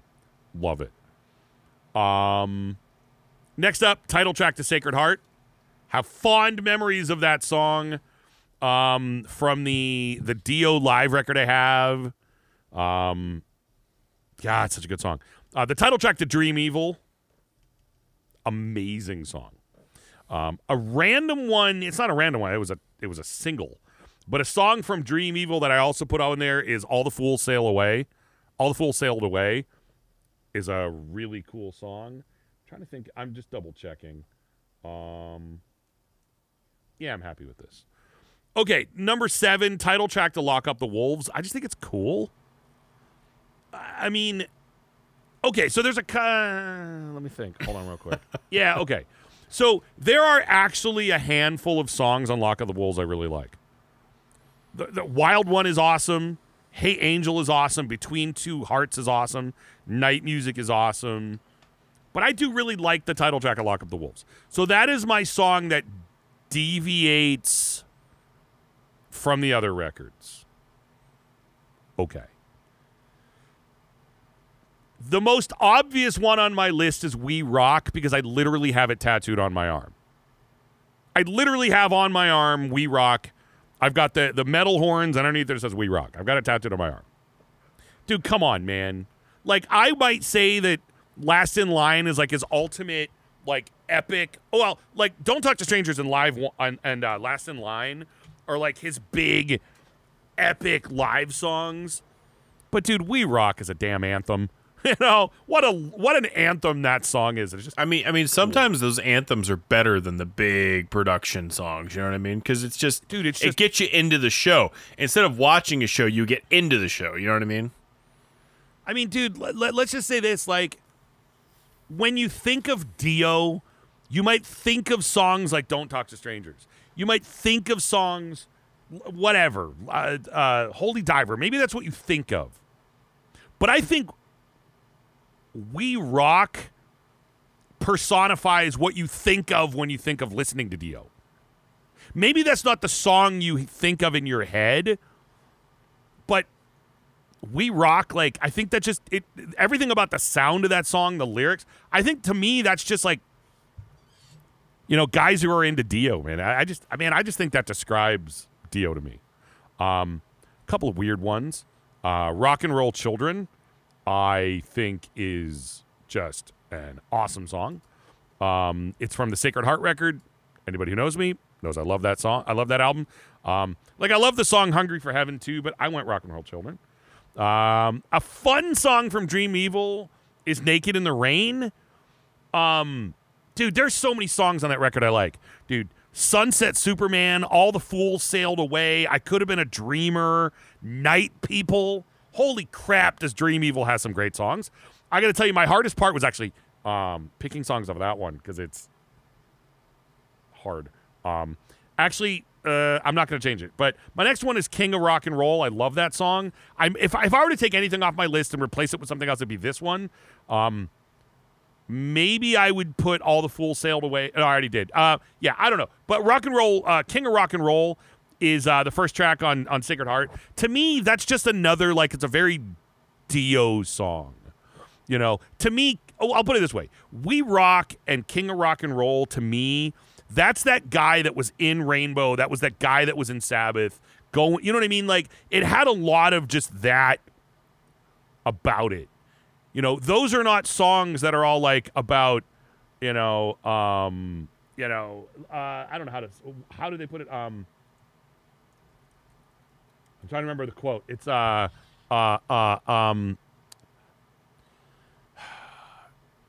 that go? Oh yeah. The Dio. Remember in Tenacious D, it was like Dio has rocked for a long, long time, and now it's time for him to pass the torch. He has songs of wildebeests and angels. You know, and he soared on the wings of a demon. Like, I know that like a lot of what Dio wrote about was like dragons and all that sort of thing. But I also think of him as the guy who wrote stuff in Rainbow that reminds me of this. I mean, let me put it this way. Think of the song Long Live Rock and Roll by Rainbow. Dude, if you're a Rainbow fan, like, Rising and Long Live Rock and Roll are just amazing albums. And so King of Rock and Roll, to me, well, where Don't Talk to Strangers was his Black Sabbath kind of feel song. I think King of Rock and Roll is his nod to Rainbow, and I love that song. And the last one is Stand Up and Shout. Again, dude, the two best songs he could ever open a concert with were We Rock and Stand Up and Shout. Like, come on. You know? Like, dude, again, what a great... Stand Up and Shout and We Rock, to me, they're not just great Dio songs. They're just great rock anthems, man.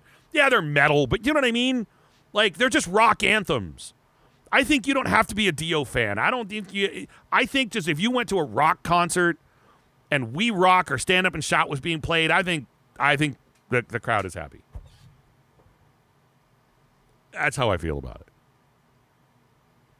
All right, anyway. So we have a bunch in common. Yeah, we have like 6 in common. No, 5.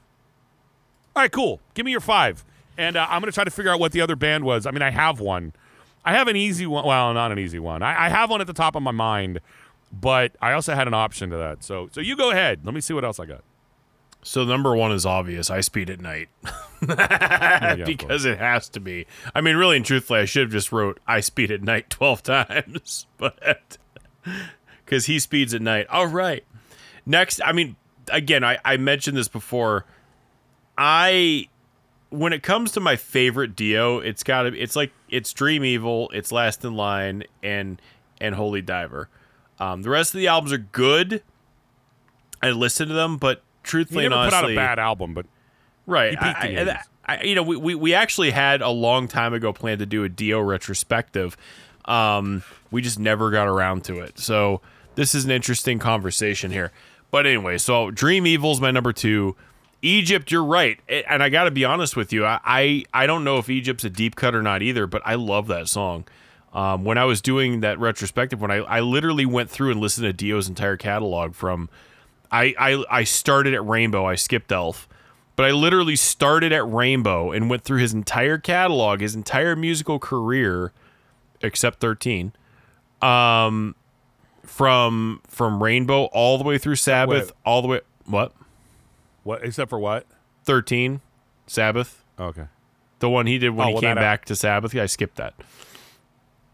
The one... 13, isn't that the one with Ozzy? That's total garbage? I thought that was one where Dio came back too. No, dude. No, 13 is that's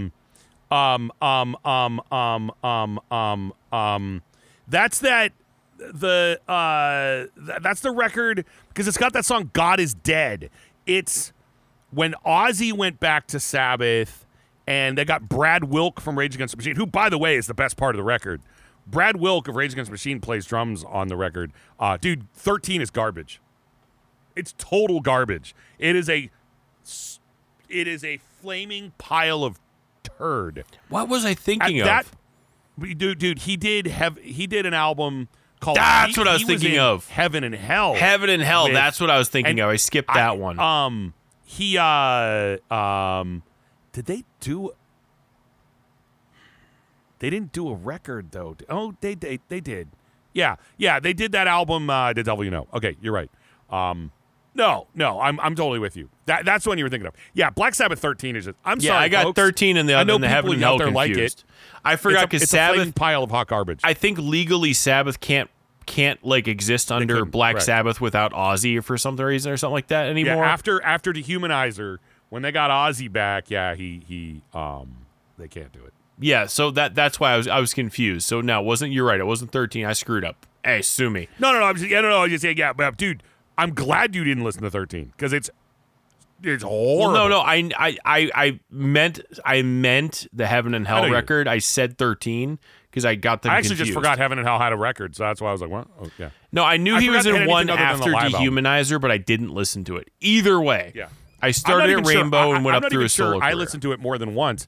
That live record is incredible, but I don't think I listened to it. I don't think I listened to the... No, I did listen to Sabbath live. Live Evil, I did listen to. The Heaven and Hell live, I love. But to put it this way, I forgot that Heaven and Hell put out an original, an actual album. I forgot about it because it was that... It just wasn't memorable. Well, I skipped it either way. So way to go. Like you might have screwed up on which Sabbath record you were talking about. I screwed up to where I didn't even remember Heaven and Hell put out a record. So there you go. So anyway, so yeah, no, I definitely forgot. I definitely mixed them up. But either way, but Egypt, I love that song. I love that track. And it was one of the standouts for me. Next is going to be Last in Line. Good. We Rock is awesome. I'm sorry, you're right. And like I was talking about, sometimes it's cool, like, even for bands like Maiden, it's cool to see those long epic songs and watch how they like play out and stuff like that. But you can't go without those anthems. Like you open the show with and for my list, like you open the show with Stand Up and Shout, you close the show with We Rock, but you have Last in Line and stuff like that in the middle. So like We Rock, did we see him play We Rock and he kept doing the horns? He would just. I think he closed with. I think he opened with Stand Up and Shout and closed with We Rock. But I'm gonna look it up. But I remember though. I remember specifically. He'd be like We Rock, and then he'd stop on the stage and just look at everybody and do the horns and go. For some reason, I think We Rock, and then and it's funny because he would just stop and look at everyone like, yeah, I'm gonna do it, and then he did the horns and everybody was like, yeah. He closed. He closed with We Rock. Yeah. When we saw him, he did Evolution, which was a song from that. Then he did Straight to the Heart, Don't Talk to Strangers, Holy Diver, Heaven and Hell, Children of the Sea, Neon Nights. Because, okay, he did 3 Sabbath songs. We got to remember he wasn't headlining. Yeah, he was an opener. He was open for So Maiden by doing Heaven and Hell, Children of the Sea, and Neon Nights, that was a Maiden. Then he did The Last in Line, Rainbow in the Dark, and We Rock. Which, dude, he opened for Maiden with Blaze. That's a pretty, that's a pretty awesome set list. As an opening band, dude, that's a pretty awesome set list. I always loved, I don't know if it's a t-shirt or a meme or whatever, but it's like, yeah, I may be old, but I got to see Ronnie James Dio live on stage. Hell yeah, man. Either way. So, We Rock, Stand Up and Shout, those two are just, they're anthems to me. Evil Eyes is another one I chose. Gypsy, I love that song, Gypsy. Yeah. Rainbow in the Dark, Holy Diver, One Night in the City, and Don't Talk to Strangers. Nothing I picked was a surprise. But again, I've said it once, I've said it 1,000 times. If you're cutting out Sabbath, because I would have put Time Machine on there if you would have put Sabbath. Probably would have put I'm blanking on the Mob Rules track I like so much. I probably would have put that on there, but if we're talking strict solo albums, that's what I picked. So I have your next band picked, but if you got one for me, I got a question for you. Do we need to take a break? Do you want to call it an evening? Because we're at 2.5 hours just about. You know what? I say, dude, if we take a break, we should call it an evening. And I say that because, yeah, man. I don't want to go. I don't want to make this a 4-hour episode. Well, I'll put it this way. I don't want to make it a 4-hour episode. I think doing things like this is not a reason to have a super long episode, because these are things we can just kind of do anytime. If we're going to have a really long episode, I want it to because we're having like a really deep conversation that we don't want to break up. We have a natural stopping point right now. And I mean, like, I don't like to break up a conversation when we're having a long conversation. And it's really in depth and all this sort of thing. But I was going to say the same thing. I think now is a natural breaking point. I have one gut instinct for you next week, but I might think about it a little more. So, anyway, thank you. Tonight's been a lot of fun. Hey, just a reminder, find us on Facebook and Instagram at The Heavy Metal Hangover. While you're there, send us pictures of your old lady, as long as they are consensual and her boobies are at least a C cup. Otherwise, Rex might dig it, but I ain't looking at it. If Rex sends me a picture, hey, someone send us a naked picture of an old lady, my first question is, are they at least a C? If he says no, they're like a B plus, I'll be like, dude, screw you. You can have it. But anyway, seriously, get a hold of us. Hey, if there are bands that you want us to do these lists for, dude, message us. What the hell? If there are bands we care enough about that it would be, I want them to be difficult. Like, if you're going to ask me to pick 12 songs by Skid Row, like, they're one of my favorite bands, but it ain't that hard, Like, 8 or 9 will be off the first record. You know what I mean? Like, it's easy. So, bands, all we ask is it's bands with enough of a catalog that there's a lot to pick from, and they got to be bands we really like to make it hard. But let us know, and we encourage you to do that too. Try to, or hey, let us know maybe in the comments for this episode, any of the bands we mentioned today. Give us your 12. That would be a lot of fun. So anyway, get a hold of us. This has been cool. Just a little reminder: we don't get paid to do this show at all. We don't take ads, sponsors, anything like that. We don't do it. It's on purpose. So anything you've heard today, the hogwash we talked about, or the unadulterated trash that this show is, those are our words and not anybody else. So anyway, so we want to thank you very much for listening. It is time that we make like a tree and get out of here. My name is Duff. My name is Rex. And we're going to see you again next week on another episode of the Heavy Metal Hangover. Congratulations for actually making it all the way through this episode of the Heavy Metal Hangover. With your beer-guzzling, head-banging hosts, Rex and Duff.